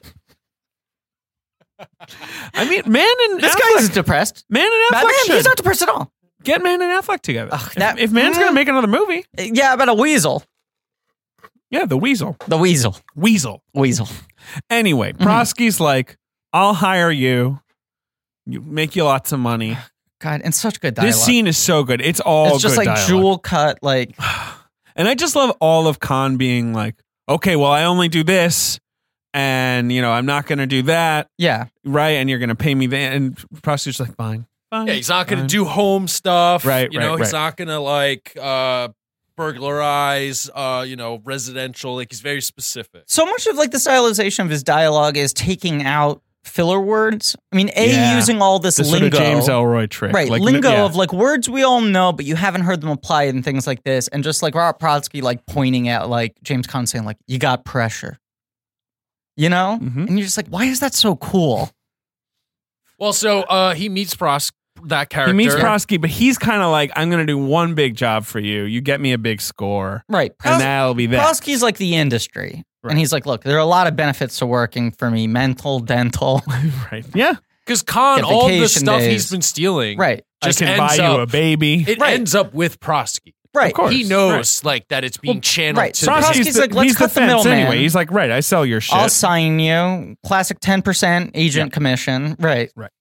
But then, and Frank's like, I don't know, right? I'm not sure about this. Well, because there's the other thing that's gone on, which is when he goes out for lunch with the Eggman earlier in the film, it's at his usual diner he goes to where Tuesday Weld works the desk. Mm-hmm. And he asks her, like, hey, we're going to go out tonight. Right. Like, they have an ongoing thing going on. But it's just a thing. He's made the plans with her, and now he's having the Protsky meeting. Right. So when he leaves the Protsky meeting, he's been standing around for 2 hours straight at a jazz club. Mm-hmm.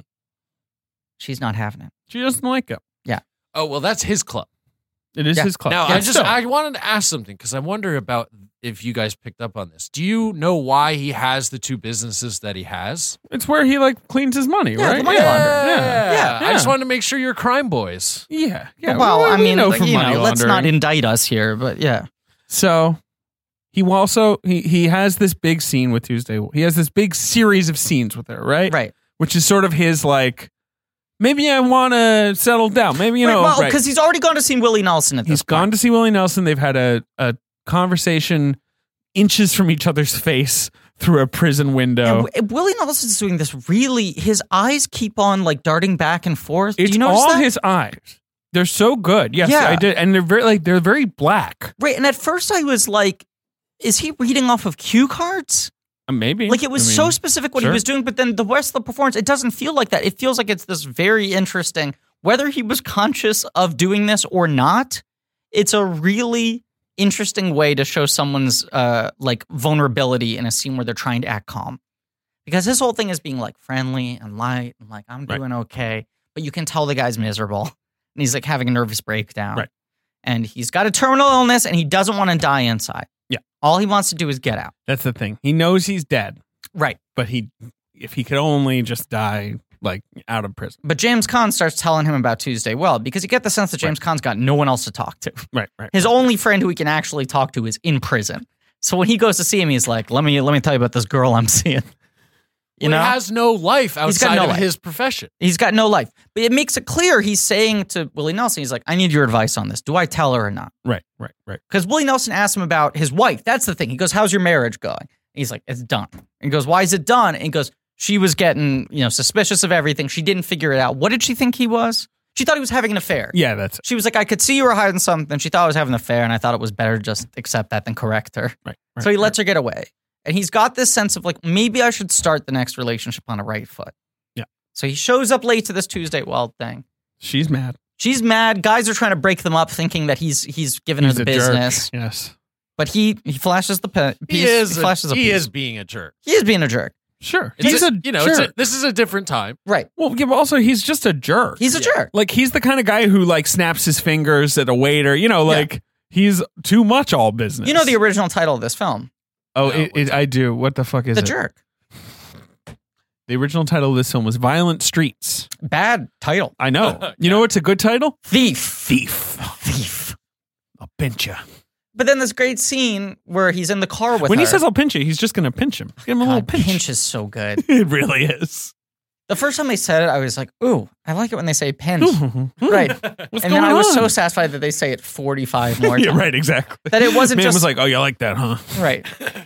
His movies establish their own vocabulary. Yeah. They have this street dictionary that they're using. They always do, and I mean that's the thing that he really goes all in on in some movies where people are like, "Excuse me, can someone just tell me what's going on?" Yeah. That's because that's the Miami Vice thing where the first 20 minutes no one says a word anyone can understand. Yes, it's all your OPSEC is blown, all that stuff. And then minute 21 he says, "I'm a fiend for mojitos."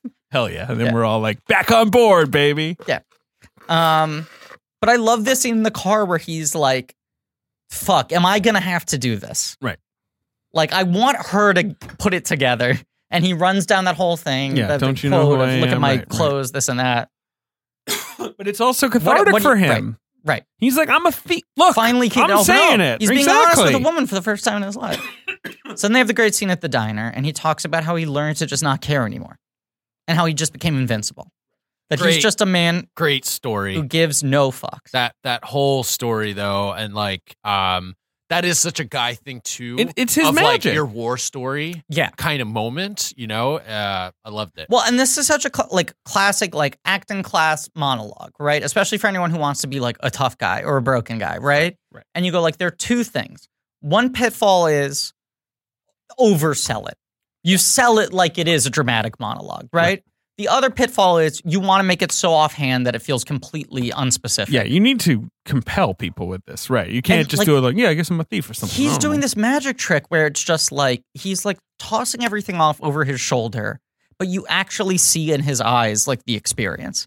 You see that he's living through the memory, and he's making enough weird physical choices with his body language, but he keeps on kind of like scrunching away and like looking over his shoulder and like tossing things off.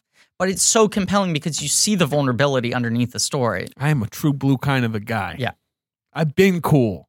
And he's got that great, like, pretty subtle scar on his jaw. Right. Like, that's the man thing. Like, you don't give him, like, a Paul Mooney scar. You give him, like, just a little bit of, like... You know what else he's got, though? What? A vision board. Well, this is one of the craziest things in the movie. It's like a weird collage. He has like The Secret, right? With like Willie Nelson's on it. He's like sitting in the junkyard. He's such a weirdo. His car shop, where Del Close is one of the mechanics. Really? Yes. Oh, it is Chicago. Who, by the way, was never on a Herald team, but taught the Herald. Never on a team. Never on a team. Made the teams. It never was on them. He sits down on like, I don't know, like a fucking milk crate or something, opens up his wallet, and I was like, this is the most man thing in any movie ever. It's just a man sitting down on garbage looking at his wallet. He just takes out. He has 300 credit cards. The most generic brown bifold wallet. He's got 27 credit cards on each side. Right. He has 6,000 in cash. Right. And then he unfolds a fucking vision board collage. It's crazy. I mean, that is my life right here. It's such a man thing of like these men. Right. I got a picture in my wallet of what I want my life to be. Exactly. Where they're like, I have one feeling. It's this picture. I allow myself one feeling. And it is this. It is a dream that I will never achieve. Yeah. Instead, I murder. Right? It's like always that. I got myself a glue stick, some crafting scissors, and I made myself my you one imagine feeling. Making a vision board. She asked him. She goes, "What did you do? You cut the newspapers, whatever. I made this collage. It's like a layered Willie Nelson. A picture of two kids. Willie Nelson as a guy called Okla. Right. But his real name. His real name's David. That is my favorite scene. Yeah. Is they want a baby. Yeah. They go to the adoption agency, and James Caan doesn't acquit himself great by being like, I'll take whatever garbage you've got. Well, I'll say this. The Tuesday Weld character is kind of underwritten. And by kind of underwritten, I mean fully underwritten. Sure. I mean, but she brings a lot of character to it. Everyone's pretty underwritten. Yes. But yes. But what's interesting is that once he fesses up to her, she's 100% in because they're both broken people. 100%. The guy she didn't want to get involved with was the guy who was hiding stuff from her. Yeah, she thought he was cheating on her or just like, going around town, Or just that he was emotionally unavailable or any of that. But the second that he's like, I'll tell you who I am. She was in South America with him. I think she sort of eventually became aware that he was a drug dealer. Sure. I think that and I only saw this once, but my take was that when she sort of explains her backstory, she knew kind of that he was a drug dealer. She was like, what have I got myself into? And then she ended up penniless in Bolivia. Right. Fair enough. Right. She gets it. Right. But yes, this idea that like you don't have the scene of them saying like we want to have kids. They cut all those scenes out, but you see them moving into the nicer house. You see them going to the adoption agency. Mm-hmm. And this idea that like, his new attitude of just like, I don't care anymore. He puts down his prison stint as part of his employment history. Right. On his application. Right. I mean, he did work in prison. Right. And they're like, we're not going to give you a baby.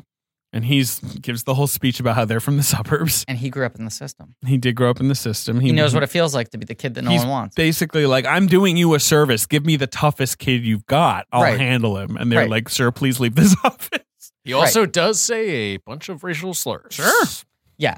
I mean, which is one of those things where you go like, this is uncomfortable. But also, this is how these shitty people talk. Of course. Like when Robert Prosky throws out like 3 slurs in one sentence, I'm like, I don't question that the real guy would do that. Well, also, that's when he's in like full tough guy, fuck you mode. I'm throwing you in jail. You know what I mean? Where he's like, you have crossed me. You brought a piece to his house, which I also think that high-level criminals are all very racist. Yes, of course, because they see people as like piles of money and vice. Right. And the other thing is that they're like, they look at everyone as like tribes. Right. It's like high-level criminals are like, you can't trust them. They're our allies. Right. Like they stereotype everyone because they view each person as being part of like a different like manufactured team. But like in man movies, often like the character you like is the guy who's like, I like professionals. Yeah. You know, that's what I like. Right. Right. I mean, the De Niro character. The only thing I believe in is doing your job well. Exactly. Right. Is the like epitome of a Michael Mann character. Right. But of course, so they can't buy a baby. They can't adopt a baby, so they buy a baby. Right. Robert Prosky offers them a baby. And I love his take on the scene where he's like, what am I, shoplifting? Like, yeah, come on, ask me for things. I got babies. I'm your friend. I work with you. I take care of people. I just had a baby. Right. Don't go around asking other people for things. I can figure it out. And he's really throwing the fatherly vibes. Right. He is. But of course, as he's going to reveal later, that's all just ways for him to get his hooks in you so that if you fuck him, he can be like, I'll take your baby back. Right. And he's like, where do you get the baby from? That baby's in escrow. And he's like, mothers who need money. And James Caan's like, whoa. And he's like, hey, don't hold against the kid that the mother's an asshole. Like, you're doing them a favor. You're helping the kid. If the mother's willing to sell their kid, then they shouldn't be raising them. So why not have them go to a house that wants them? Right.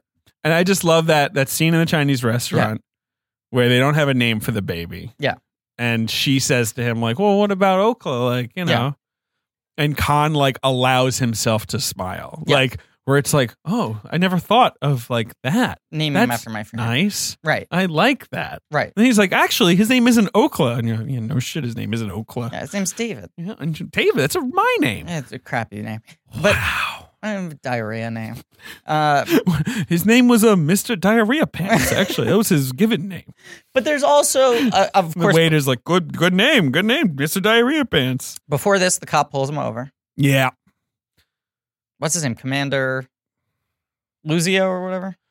He's the guy who's actually a criminal. Right. In IRL. He's a real dirty cop. A thiefer. Yeah. He makes Pigpen look clean. I don't know, Urizi maybe? Pigpen. Yeah, I don't know. I think we're getting a little ahead. So of what? Well, we have to set up that... We're pointing the clock, Ben. I just wanted to say that we have to set up that he's now on board and he's getting information. Working for Prosky. He's like, we're getting to the job. We're getting to the joint. Yes, he gets a job. He's casing the joint. And he's gotten Willie Nelson out. That's another great scene. Yeah, he gets Nelson out. Where the lawyer and the judge are negotiating with their fingers. Because then at the same time, the police... That's so good. On their cheeks. Oh, yeah. And I need $6,000 for Earl Warren. What's this guy trying to do? Pick his nose? And then the guy behind him is like, yo, you get me a mink coat? So that's James Caan's thing. He's like, fucking everyone's asking me for everything all the time. How does everyone in this town know I'm working for you? Right. And he's like, how do you know I was trying to adopt the baby? And he's like, because this person told this person that you said this to them. They saw you there. I love it. It's all connected. And this fucking cop is like, look, I know what's going on. And James Caan says, if you want to pinch me, pinch me. Right. Yeah. Right. That's one of his best lines. Like, shit or get off the pot. What do you want to say, Ben, about the job? You were talking. Yeah, no, I just said that in the plot. Yes. Yeah. He has already started to begin doing the process of figuring out how he's going to achieve. Doing reconnaissance. Yeah, he's doing reconnaissance. That old 4 guy. alarms. Yeah. And then there's a 5th alarm. And I just love that they really set that up in such a clear way that you can follow along when he's like going through the steps of figuring out how he's going to achieve this. Yeah. That's right, all. because it's not like an Ocean's 11 heist. Yes. It's like they're showing you all the things he has to prepare for. The wiring, the schematic of the lock, and like what like different parts of the lock he has so to, that when he like, actually gets to the heist, there's like no dialogue for 10 minutes because they've already explained all the different stages. So into it. Yeah. And it's a burn job. It's a burn job. They need a thermal lance. You know, one of those. Yeah. But yeah, what do they go to the beach? You know, there's a lot of time spent while they're trying to figure out the you see Belushi tits trying to figure out that 5th alarm, right? You know, the Mexico, right now he moves whatever into the nice passcode house. is. Yeah. Well, they figure out that then, you know, it's like they can kill the wiring, but for the 5th one, it's like this closed, basically like closed like intercom system with a passcode. Right. And he bugs them, and I love all that stuff. I love analog. So just all the analog. The thing, Belushi with the briefcase and the walkie-talkie and the tape recorder. And it's those like shallow focus close-ups, and you're just like one Belushi eye. And they're like diverting, like grounding wires and electricity, and it just all looks like it would really be it was real. all wired, you know. Well, that's the other thing. He unscrews the phone from his wall at his house, sees the chip, runs the water, tells Tuesday, well, we're bugged. Right. And then that's the other thing where he goes into Brodsky, right? And he's like, this is the bug they wanted me to find. Right. This is the one I wasn't supposed to find. In the car. It. Yes, no, I love it. Right. He knows that like he's part of the whole system now. He's functioning independently, but now he's in this world of everyone shaking hands with everyone else. It's so funny that this is his first movie because you could take it as like a movie director makes later in their career where they're like, don't join up with the big shots because all they'll do is control you, you know. And also his next movie is like a B horror film, which is how most directors start before they get to make the film of their own interest. His next movie is easily his most baffling movie. Right. It's the only one where you're like, Michael Mann made this? You'll see it. It's one of those things where so many surprising directors started out in horror because it's like, they'll give you a budget, you get in, you get out. It's weird that he follows Thief with like, here's like a Nazi monster movie. Yeah, it's some, Nazi ghosts. Watch out. Ian McKellen's there. Hey, fucking pinch you. Fucking Nazi ghosts. Fucking Nazi ghosts. Yeah, go get me some vice versa. Pressure. Trying to think of forgetting everything before the job. Yeah, I mean, I think this is pretty much the job. Yeah, they burn Willie Nelson gets out and he dies. Yeah, it's sad. Right. Oakland. It's a pretty great James Caan scene of just, oh, wow, this guy truly does not know how to process emotions. Right. Like, he just kind of shuts down. Probably shouldn't have a baby. Probably shouldn't have a baby. They get the money. Mm-hmm. It works. I mean, it all goes fine. Yeah. They get the $4 million in diamonds. Mm-hmm. The burning the sparks, that's all great. And he, right. The movie, you feel like this could be the triumph at the end of the film. Right. Like, I paused it and I was like, wait, there's 30 minutes left? Sure. When they're breaking the safe, it made me think of The Dentist. Because, like, one guy's the suction. He's, like, spraying. Right. Mm-hmm. And, he's the hygienist. Yep. And then you have the dentist operating the precision. And then you have the assistant sort of just helping out. They let you pick cinnamon, bubblegum, or mint. Yep. Remember when that was the exciting thing about going to the dentist? Oh, man, this is the only place where they got bubblegum toothpaste? I remember that about the doctor. I hate the dentist. Fucking dentist. That makes no sense, though. I mean, that's usually because all Americans, people who grew up in America. Yeah, people are fine with dentists. Right. In England, obviously, like, dentists have a bad reputation. Are we forgetting something from earlier in the episode that was revealed? I don't know. Did it come up? No. I'm the last guy you want to fuck with. I'll pinch you. If you're shopping while working, eating, or even listening to this podcast, then you know and love the thrill of the hunt. But are you getting the thrill of the best deals? Rakuten shoppers do. They get the brands they love with the most savings and cash back. And you can get it too. Start getting cash back at your favorite stores like Bloomingdale's, Levi's, and Zappos. And even stack sales on top of cash back. It's easy to use and you get cash back through PayPal or check. The idea is simple. Stores pay Rakuten for sending them shoppers, and Rakuten shares the money with you as cash back. Download the free Rakuten app and never miss a deal. Or go to Rakuten.com to start getting the most bang for your buck. That's RAKUTEN. Selling a little or a lot, Shopify helps you do your thing, however you cha-ching. Shopify is the global commerce platform that helps you sell at every stage of your business. From the launch your online shop stage to the first real life store stage, all the way to did we just hit 1 million orders stage? Shopify's there to help you grow. Whether you're selling scented soap or offering outdoor outfits, Shopify helps you sell everywhere. From their all-in-one e-commerce platform to their in-person POS system, wherever and whatever you're selling, Shopify's got you covered. Shopify helps you turn browsers into buyers with the internet's best converting checkout, 36% better on average compared to other leading commerce platforms. And sell more with less effort thanks to Shopify Magic, your AI-powered all-star. Shopify powers 10% of all e-commerce in the US, and Shopify's the global force behind Allbirds, Rothy's, and Brooklinen, and millions of other entrepreneurs of every size across 175 countries. Plus, Shopify's award-winning help is there to support your success every step of the way. Because businesses that grow, grow with Shopify. Sign up for a $1 per month trial period at shopify.com/audioboom, all lowercase.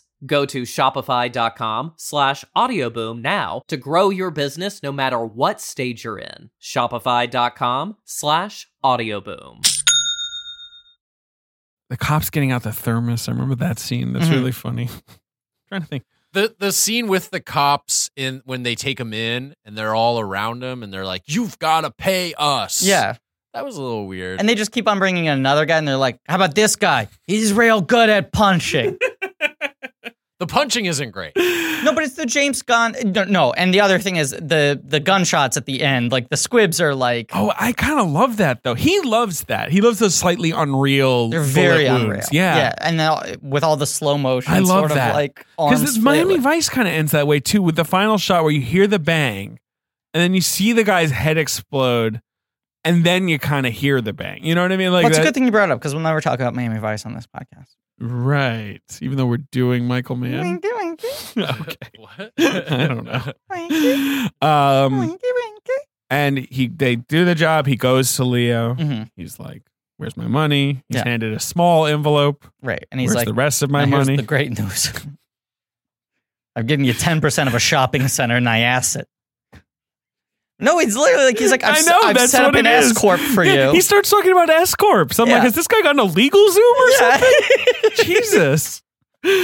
And Frank's just got that whole thing where he's like, I can see your money is in my money's in your pocket, which is the yield of my labor. Yeah, my sweat. Right, and Leo's like, join a union. It's rude. Right. I want my end. And Frank, he wants his end. Reacts. And you know what's interesting is end has two meanings here. His back end of their financial agreement, but also he wants an end to his career as a thief. Thief. You're looking at me. I wanted you to say thief too. Protsky leaves it as, how dare you bring a piece into my house? Yeah. Well, Gunn. I keep saying Gunn. Yeah. Khan. Frank. Yeah. He maybe could not react to every speed bump in life by pulling out a gun and pointing it at someone's head. I hear that, but he goes home to Tuesday Weld and problem he's solver. He is a problem solver. He's like, pack it up, get out of here. Here's the plan. Fuck you. 20 the first month, 25 the second month, 30 the third month. He's a little upset that while she was sleeping, he woke her up in the middle of the night and told her, you're not my wife anymore. I will never see you again. Take the baby and leave. Right, and she's like, I love you. I'm in with you on this. Right, and he's like, I understand that, and that's why this much money is going to be delivered to you, and I will never see you again. Now get out of here. I'm going to blow the house. And then she has the great line where she's like, this isn't some erector set where you can take apart the pieces and put it back in a box. Right. Well, that's a great line. That's he how says, Michael Mann, I'm setting some C4. Yeah, right. Yes, exactly. No, but that's it. Right. The heat's around the corner. Right. So then he explodes every place he's ever been to. And they his home, accidentally his businesses, his high school. What if he's like local pharmacy? Yeah, I'm blowing up my dry cleaner. They know too much. They know I wear slacks. Expensive slacks. Yeah. My silk shirts. One of these explosions, they did not intend to blow up the building, but they damaged the building so hard that the building had to be demolished. It was the house. Yeah. Yeah. They built a false front that they were going to blow up, but they blew it up. Wow. Which and the punch-in on that explosion in particular. Yeah. Those are some good explosions. Yeah. They really blew those things up. Has Belushi already died at this point? Yeah, they shoot him with a shotgun. Right. He goes, they're setting him up. He's holding Belushi in the back of the car shop. And then Belushi dies quite a death. It's brutal. Right. That's when he goes into overdrive mode. That's when he goes into Tuesday Weld. That's when it's over. Right. They feed his body to something. They put him in a tank. Yeah. And they talk about how, do you want to end up someone's burger? Right. And I just really like that. I think it's a deep fryer, right? Yeah, he says you're going to be fed to people in Wimpy's the next day. Right. Leo suddenly just unleashes a monologue that's insane. Yeah, we have a new special menu item, Belushi nuggets. Fried Belushi sandwich. It's a pickle, slice of tomato, 2 leaves of lettuce, and a hunk of fried Belushi. Between two brioche bun. He is full of bologna. He's full of baloney. No, you got to put it on like WEC or whatever, right? Like, you got to put him on like a good American bun. It's a submarine. Yeah, put him on a Kaiser roll. Yeah. Potato roll. Yeah. Yeah. And then Frank goes to Leo's house. And I remember the first time I saw this movie, which is years ago. You were 4 or 5, right? Yeah, exactly. This was your 5th birthday party. Daddy, I want to watch Thief.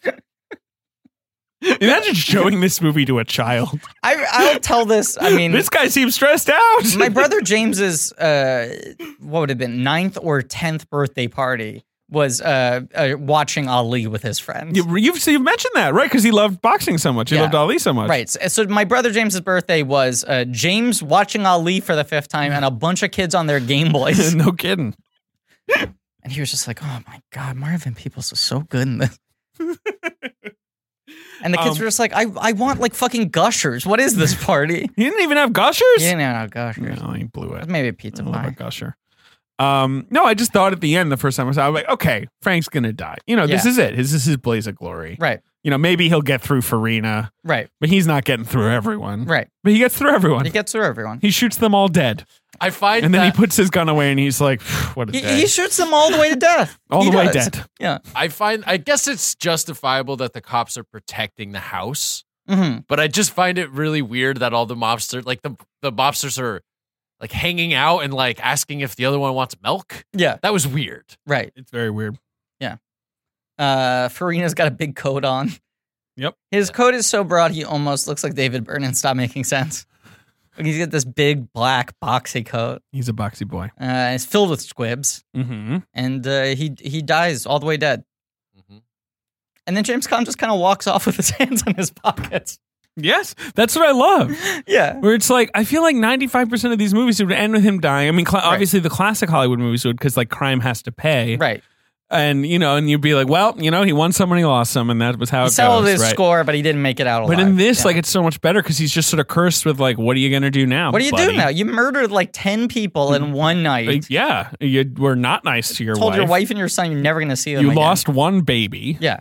Could you imagine what a field somewhere day else? the woman at the adoption agency would have with this movie? Be like, yeah, well, thank you. You're right. Do you remember that guy last week was so mean? Was so uppity. Like, I was judgmental. If I was from the suburbs. Wait till you hear this. Guy leaves the kid, murders like 10 people. And he burnt down like half the city. Yeah, he blew up everywhere. He blew this place up because he came here like once. A snob. He tried to make it sound like I was a snob. Oh, boy. Frank. What a movie. Frank Thief. What a good movie. Frank G. Thief. What isn't that a good movie, It's a Ben? good movie. It was an outstanding movie. Ben I'm loves that movie. so happy I got to experience it. You know what's the most annoying thing about this movie? What? It was nominated for a Razzie.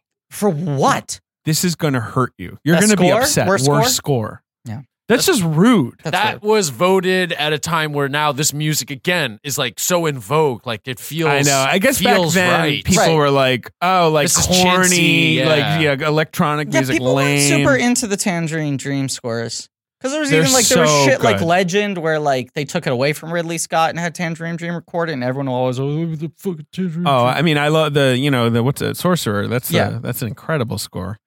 I love those scores. Were you able to find box office for this movie? Not really. Interesting. Box Office Mojo's data only goes back to 1982, the year before this year. Okay. The numbers. I forgot that Near Dark was Tangerine Dream too. Yeah. Oh, Yeah. sure.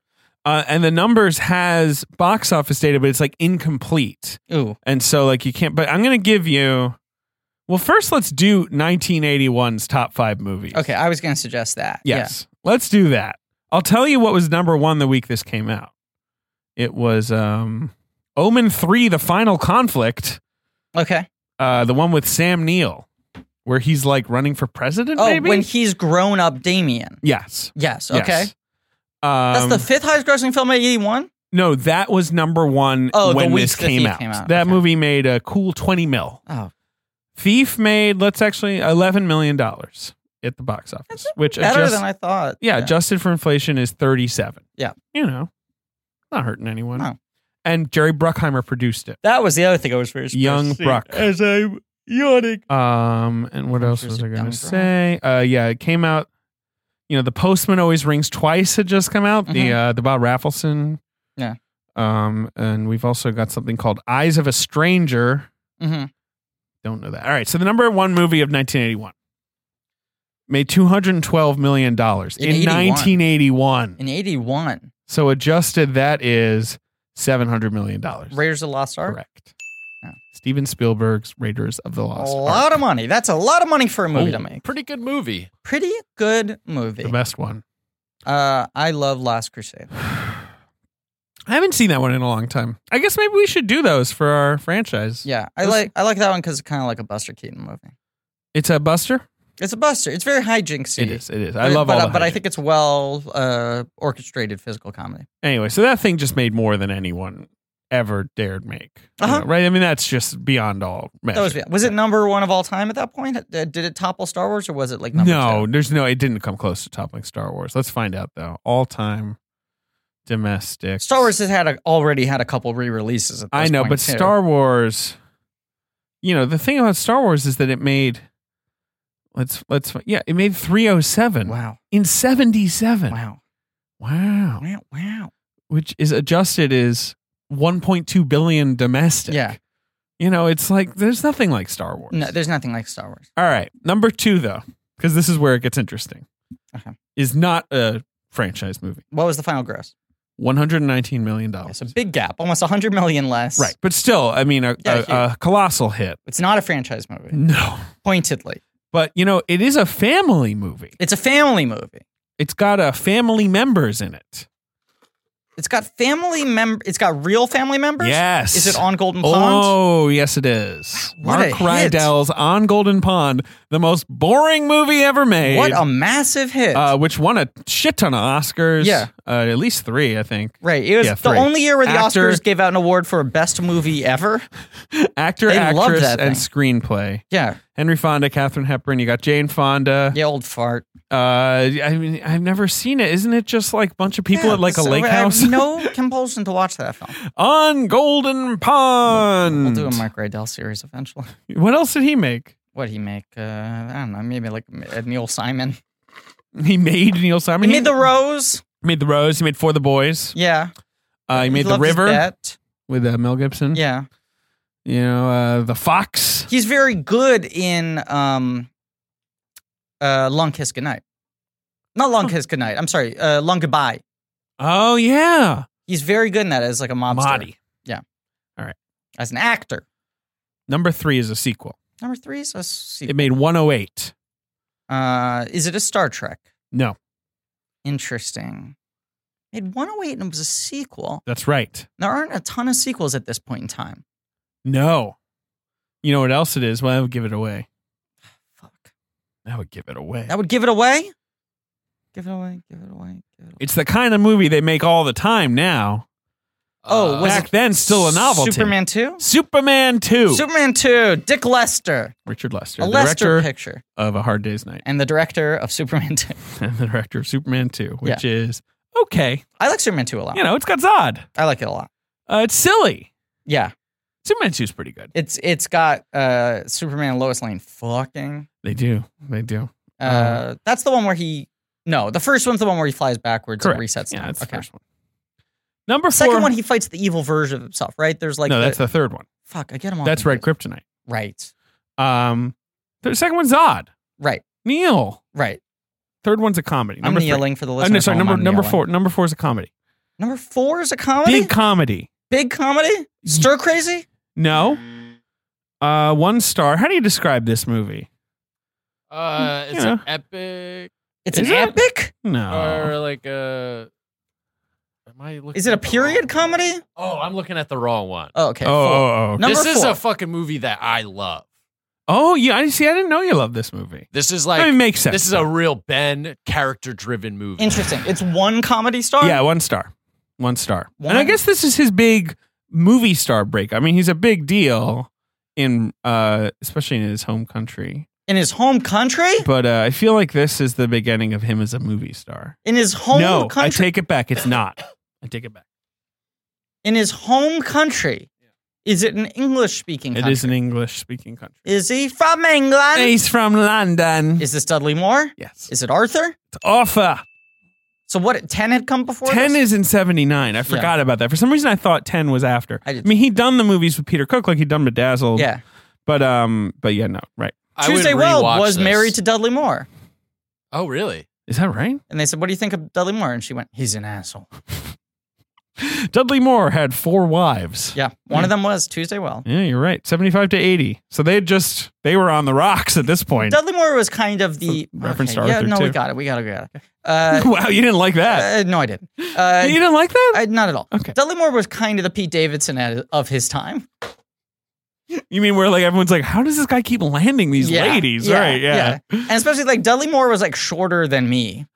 He was a short man. He was a short man with a bulbous nose. But everything about Peter Cook and Dudley Moore is always like that. Dudley Moore was kind of like, yeah, all right, whatever, mate. Right. And Peter Cook's like, fuck you. Right. I'm seething with rage. It's very weird that he just became like a total leading man in the 80s. Right. I don't know what to tell you. Yeah. Dudley Moore, Arthur. That's number 4. Take responsibility. He's drunk. A big inspiration for me. What was the epic you were talking about, Ben?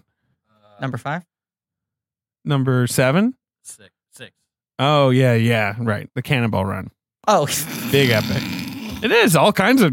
Okay, number 5. What's number 5? It's a comedy. It's with a star you love. A star I love? 1 star? It has... I mean, it's got other guys. Is it Stripes? Wow. I was going to say it has the best opening.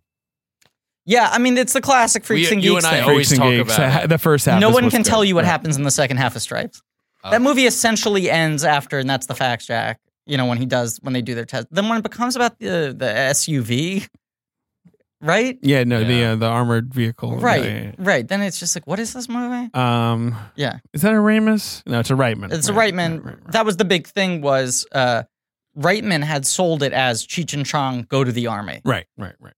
He was trying to direct more. It was sold as a Cheech and Chong movie. Then Cheech and Chong dropped out. Right. He had it set up, and he was like, could I rewrite it as a Bill Murray movie? Bill Murray was like, I don't want to do it. And he was like, what if I cast the other guy as Harold Ramis? Knowing that Bill Murray loved Harold Ramis at that point in time. Huh. And he was like, Harold will rewrite it for you, and Harold will be the other guy, and you'll have fun because you'll play with Harold. Right. So it was like Harold Ramis became a movie 5th star. biggest hit of the year. Because that was how they could get Bill Murray to agree. Wow.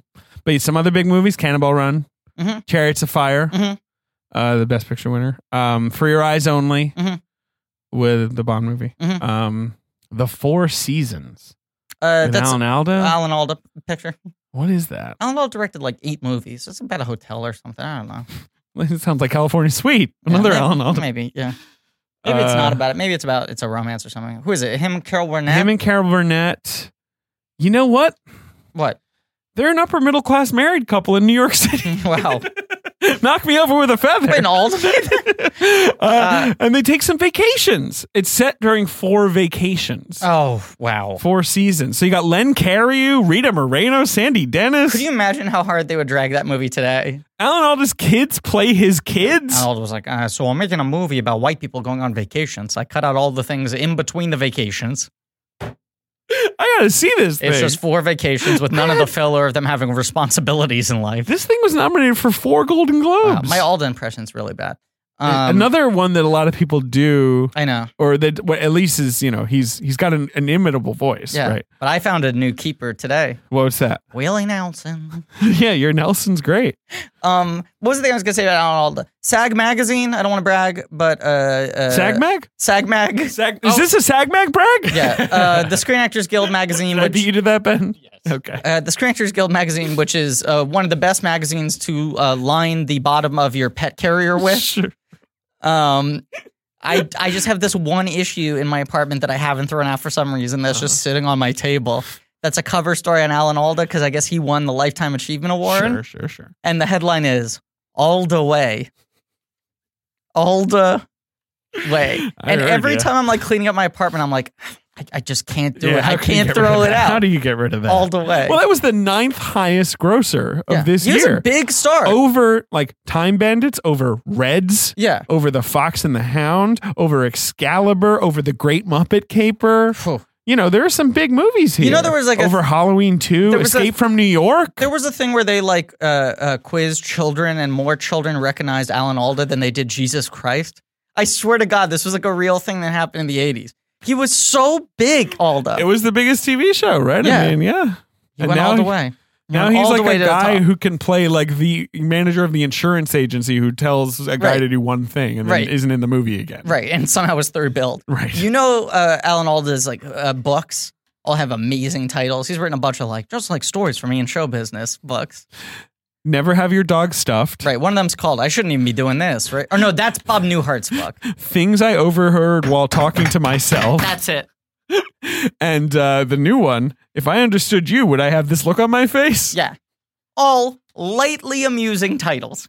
Just very lightly. We got to do an Alda series. He made 4 movies. Alda's going in March Madness next year. Yeah, we're putting him in. He only made 4? Only 4. Joe Tinian, what was that thing called? The politician? The Seduction of Joe Tinian. He only wrote that. He only wrote that. Okay. That's a Schatzberg movie. Okay. And then Sweet Liberty. Uh-huh. With Michael Caine, Michelle Pfeiffer, Bob Hoskins. Sounds good. Huge star, Alan Alda. And then A New Life. Yeah. With Anne Margaret. Yeah. Okay, sure. And I guess, and the last one was called Betsy's Wedding.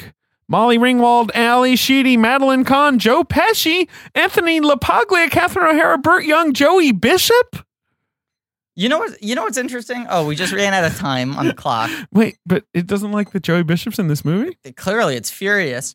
Alan Alda is like if Chris Pratt left Parks and Rec and became a major A-list movie star through doing mild middle-aged relationship comedies. That was a niche. Yeah. Betsy's Wedding was inspired by the marriage of Alda's daughter, Alda. Oh, that's lovely. Yeah. So I want to just tell you... this is good Michael Mann content, right? Yeah, no, I'm going to bring it back around. Right. Okay? And I think this has been a gentleman's start to Cast of the Podhekins. Right. Colon Michael Mansplaining. Yeah. James Caan is on Twitter. I did not realize this. He seemed like someone who would not be on Twitter, okay? Certainly. So then I looked at his account. He has 8,000 followers. He's verified. It's him. Right. I go, how's James Caan on Twitter less than 10,000 followers? And like all his tweets were in like the last couple of weeks. So I was like, did he just join? No, he's been on since 2013. He just takes years-long gaps in between tweets. Can I read you his first couple tweets? Can I tell you something? What? It's his birthday today. Today's his birthday? Happy birthday, James Caan. I just went to his page and the balloons floated up. You know how they do that on their birthday? On the day we're recording, it is James Caan's birthday. Oh, no. I just want to read his earliest tweets, okay? Yeah. August 15th, 2013. There's nothing more boring than an actor talking about acting. Period. End of tweet. Period. Next. Wait, he wrote those things out? Right, okay. Next tweet, a month later, September 17th. Don't run after a bus, there'll be another. And don't ever eat fried food. Thank you, Mel Brooks. Not comma. Thank you, Mel Brooks. Okay. Period. End of tweet. Right. Period. Right. He likes this end of tweet sort of format. Watch hashtag Back in the Game tonight at 8:30 on ABC. I forgot. I think I reviewed that show. That was a sitcom. It's where he's like an old baseball coach who like manages a little league team or something. Right. Yeah. It was like someone has to whatever. He used to coach the big leagues or whatever. Now he's like with his daughter. But this tweet is watch hashtag Back in the Game tonight at 8:30 on ABC. It's very funny and I need the money. End of tweet. Jimmy. New next tweet, September 4th or October 4th. On my lunch break on hashtag Back in the Game while cutting a sandwich, my knife struck something hard. ... It was my thumb. Period. End of tweet. Period. Is James Caan the best at Twitter? Wait. I'm looking. Did you see 11th November 2013? Go to that one. It's just a couple up. ABC has decided to can us. I will speak to you from somewhere else down the line. End of show. End of tweet. Has anyone used Twitter better than this? This is amazing. Then almost a year later, August 27th. Hi, I think I'm still here. End of tweet. Jesus Christ. Then he doesn't post for another 3 years. February 2017, my youngest son, Rich Homie Khan, senior season, end of tweet. He's posting just a highlight reel of his son. Then he retweets his own post. Rich Homie Khan. Then he retweets other people posting it, and then doesn't post for another 2 years. Right. Until this February. Hi, end of tweet, period. March 6th, rainy day in LA mood, end of tweet. And it's just a photo of James Caan looking handsome at a young age. And now he's posting a lot of pictures. Like now he's going down memory lane. He's posting an Al Hirschfeld that he's in. Some rollerball. Posting him with Hugh Hefner. GIF. Brian's song, hashtag Brian's song. What would be your first thought if you showed up to a wedding and saw me standing up there officiating the ceremony? Hashtag that's my boy. Just a production photo from Adam Sandler's That's My Boy. Fingers tired. End of tweet. For today. So yes, James Caan is the best at Twitter. Anyone's ever been at Twitter. He posted a picture from Thief saying, Willie, my dear friend. That's pretty sweet. Wow. And these are all, now we're just reading things he's posted in the last 3 weeks. I know. Now he's active. One with Pacino and De Niro. Now he's tweeting up a storm. He's retweeting people's birthday wishes. There's a gif of him getting ready to beat the shit out of Talia Shire's husband in The Godfather where he like throws the stick at him. He literally has posted like 40, posted or retweeted 40 different things in the last hour. I know. It lasts 4 hours. Wait, really? Oh yeah, he's just gone wild. He's gone wild in the last 4 hours. Yeah, he really has. Well, it's because it's his birthday. He's responding to like every birthday tweet. Right. Okay, so here's... Tweet at him! Well, no, here's what I'm going to say.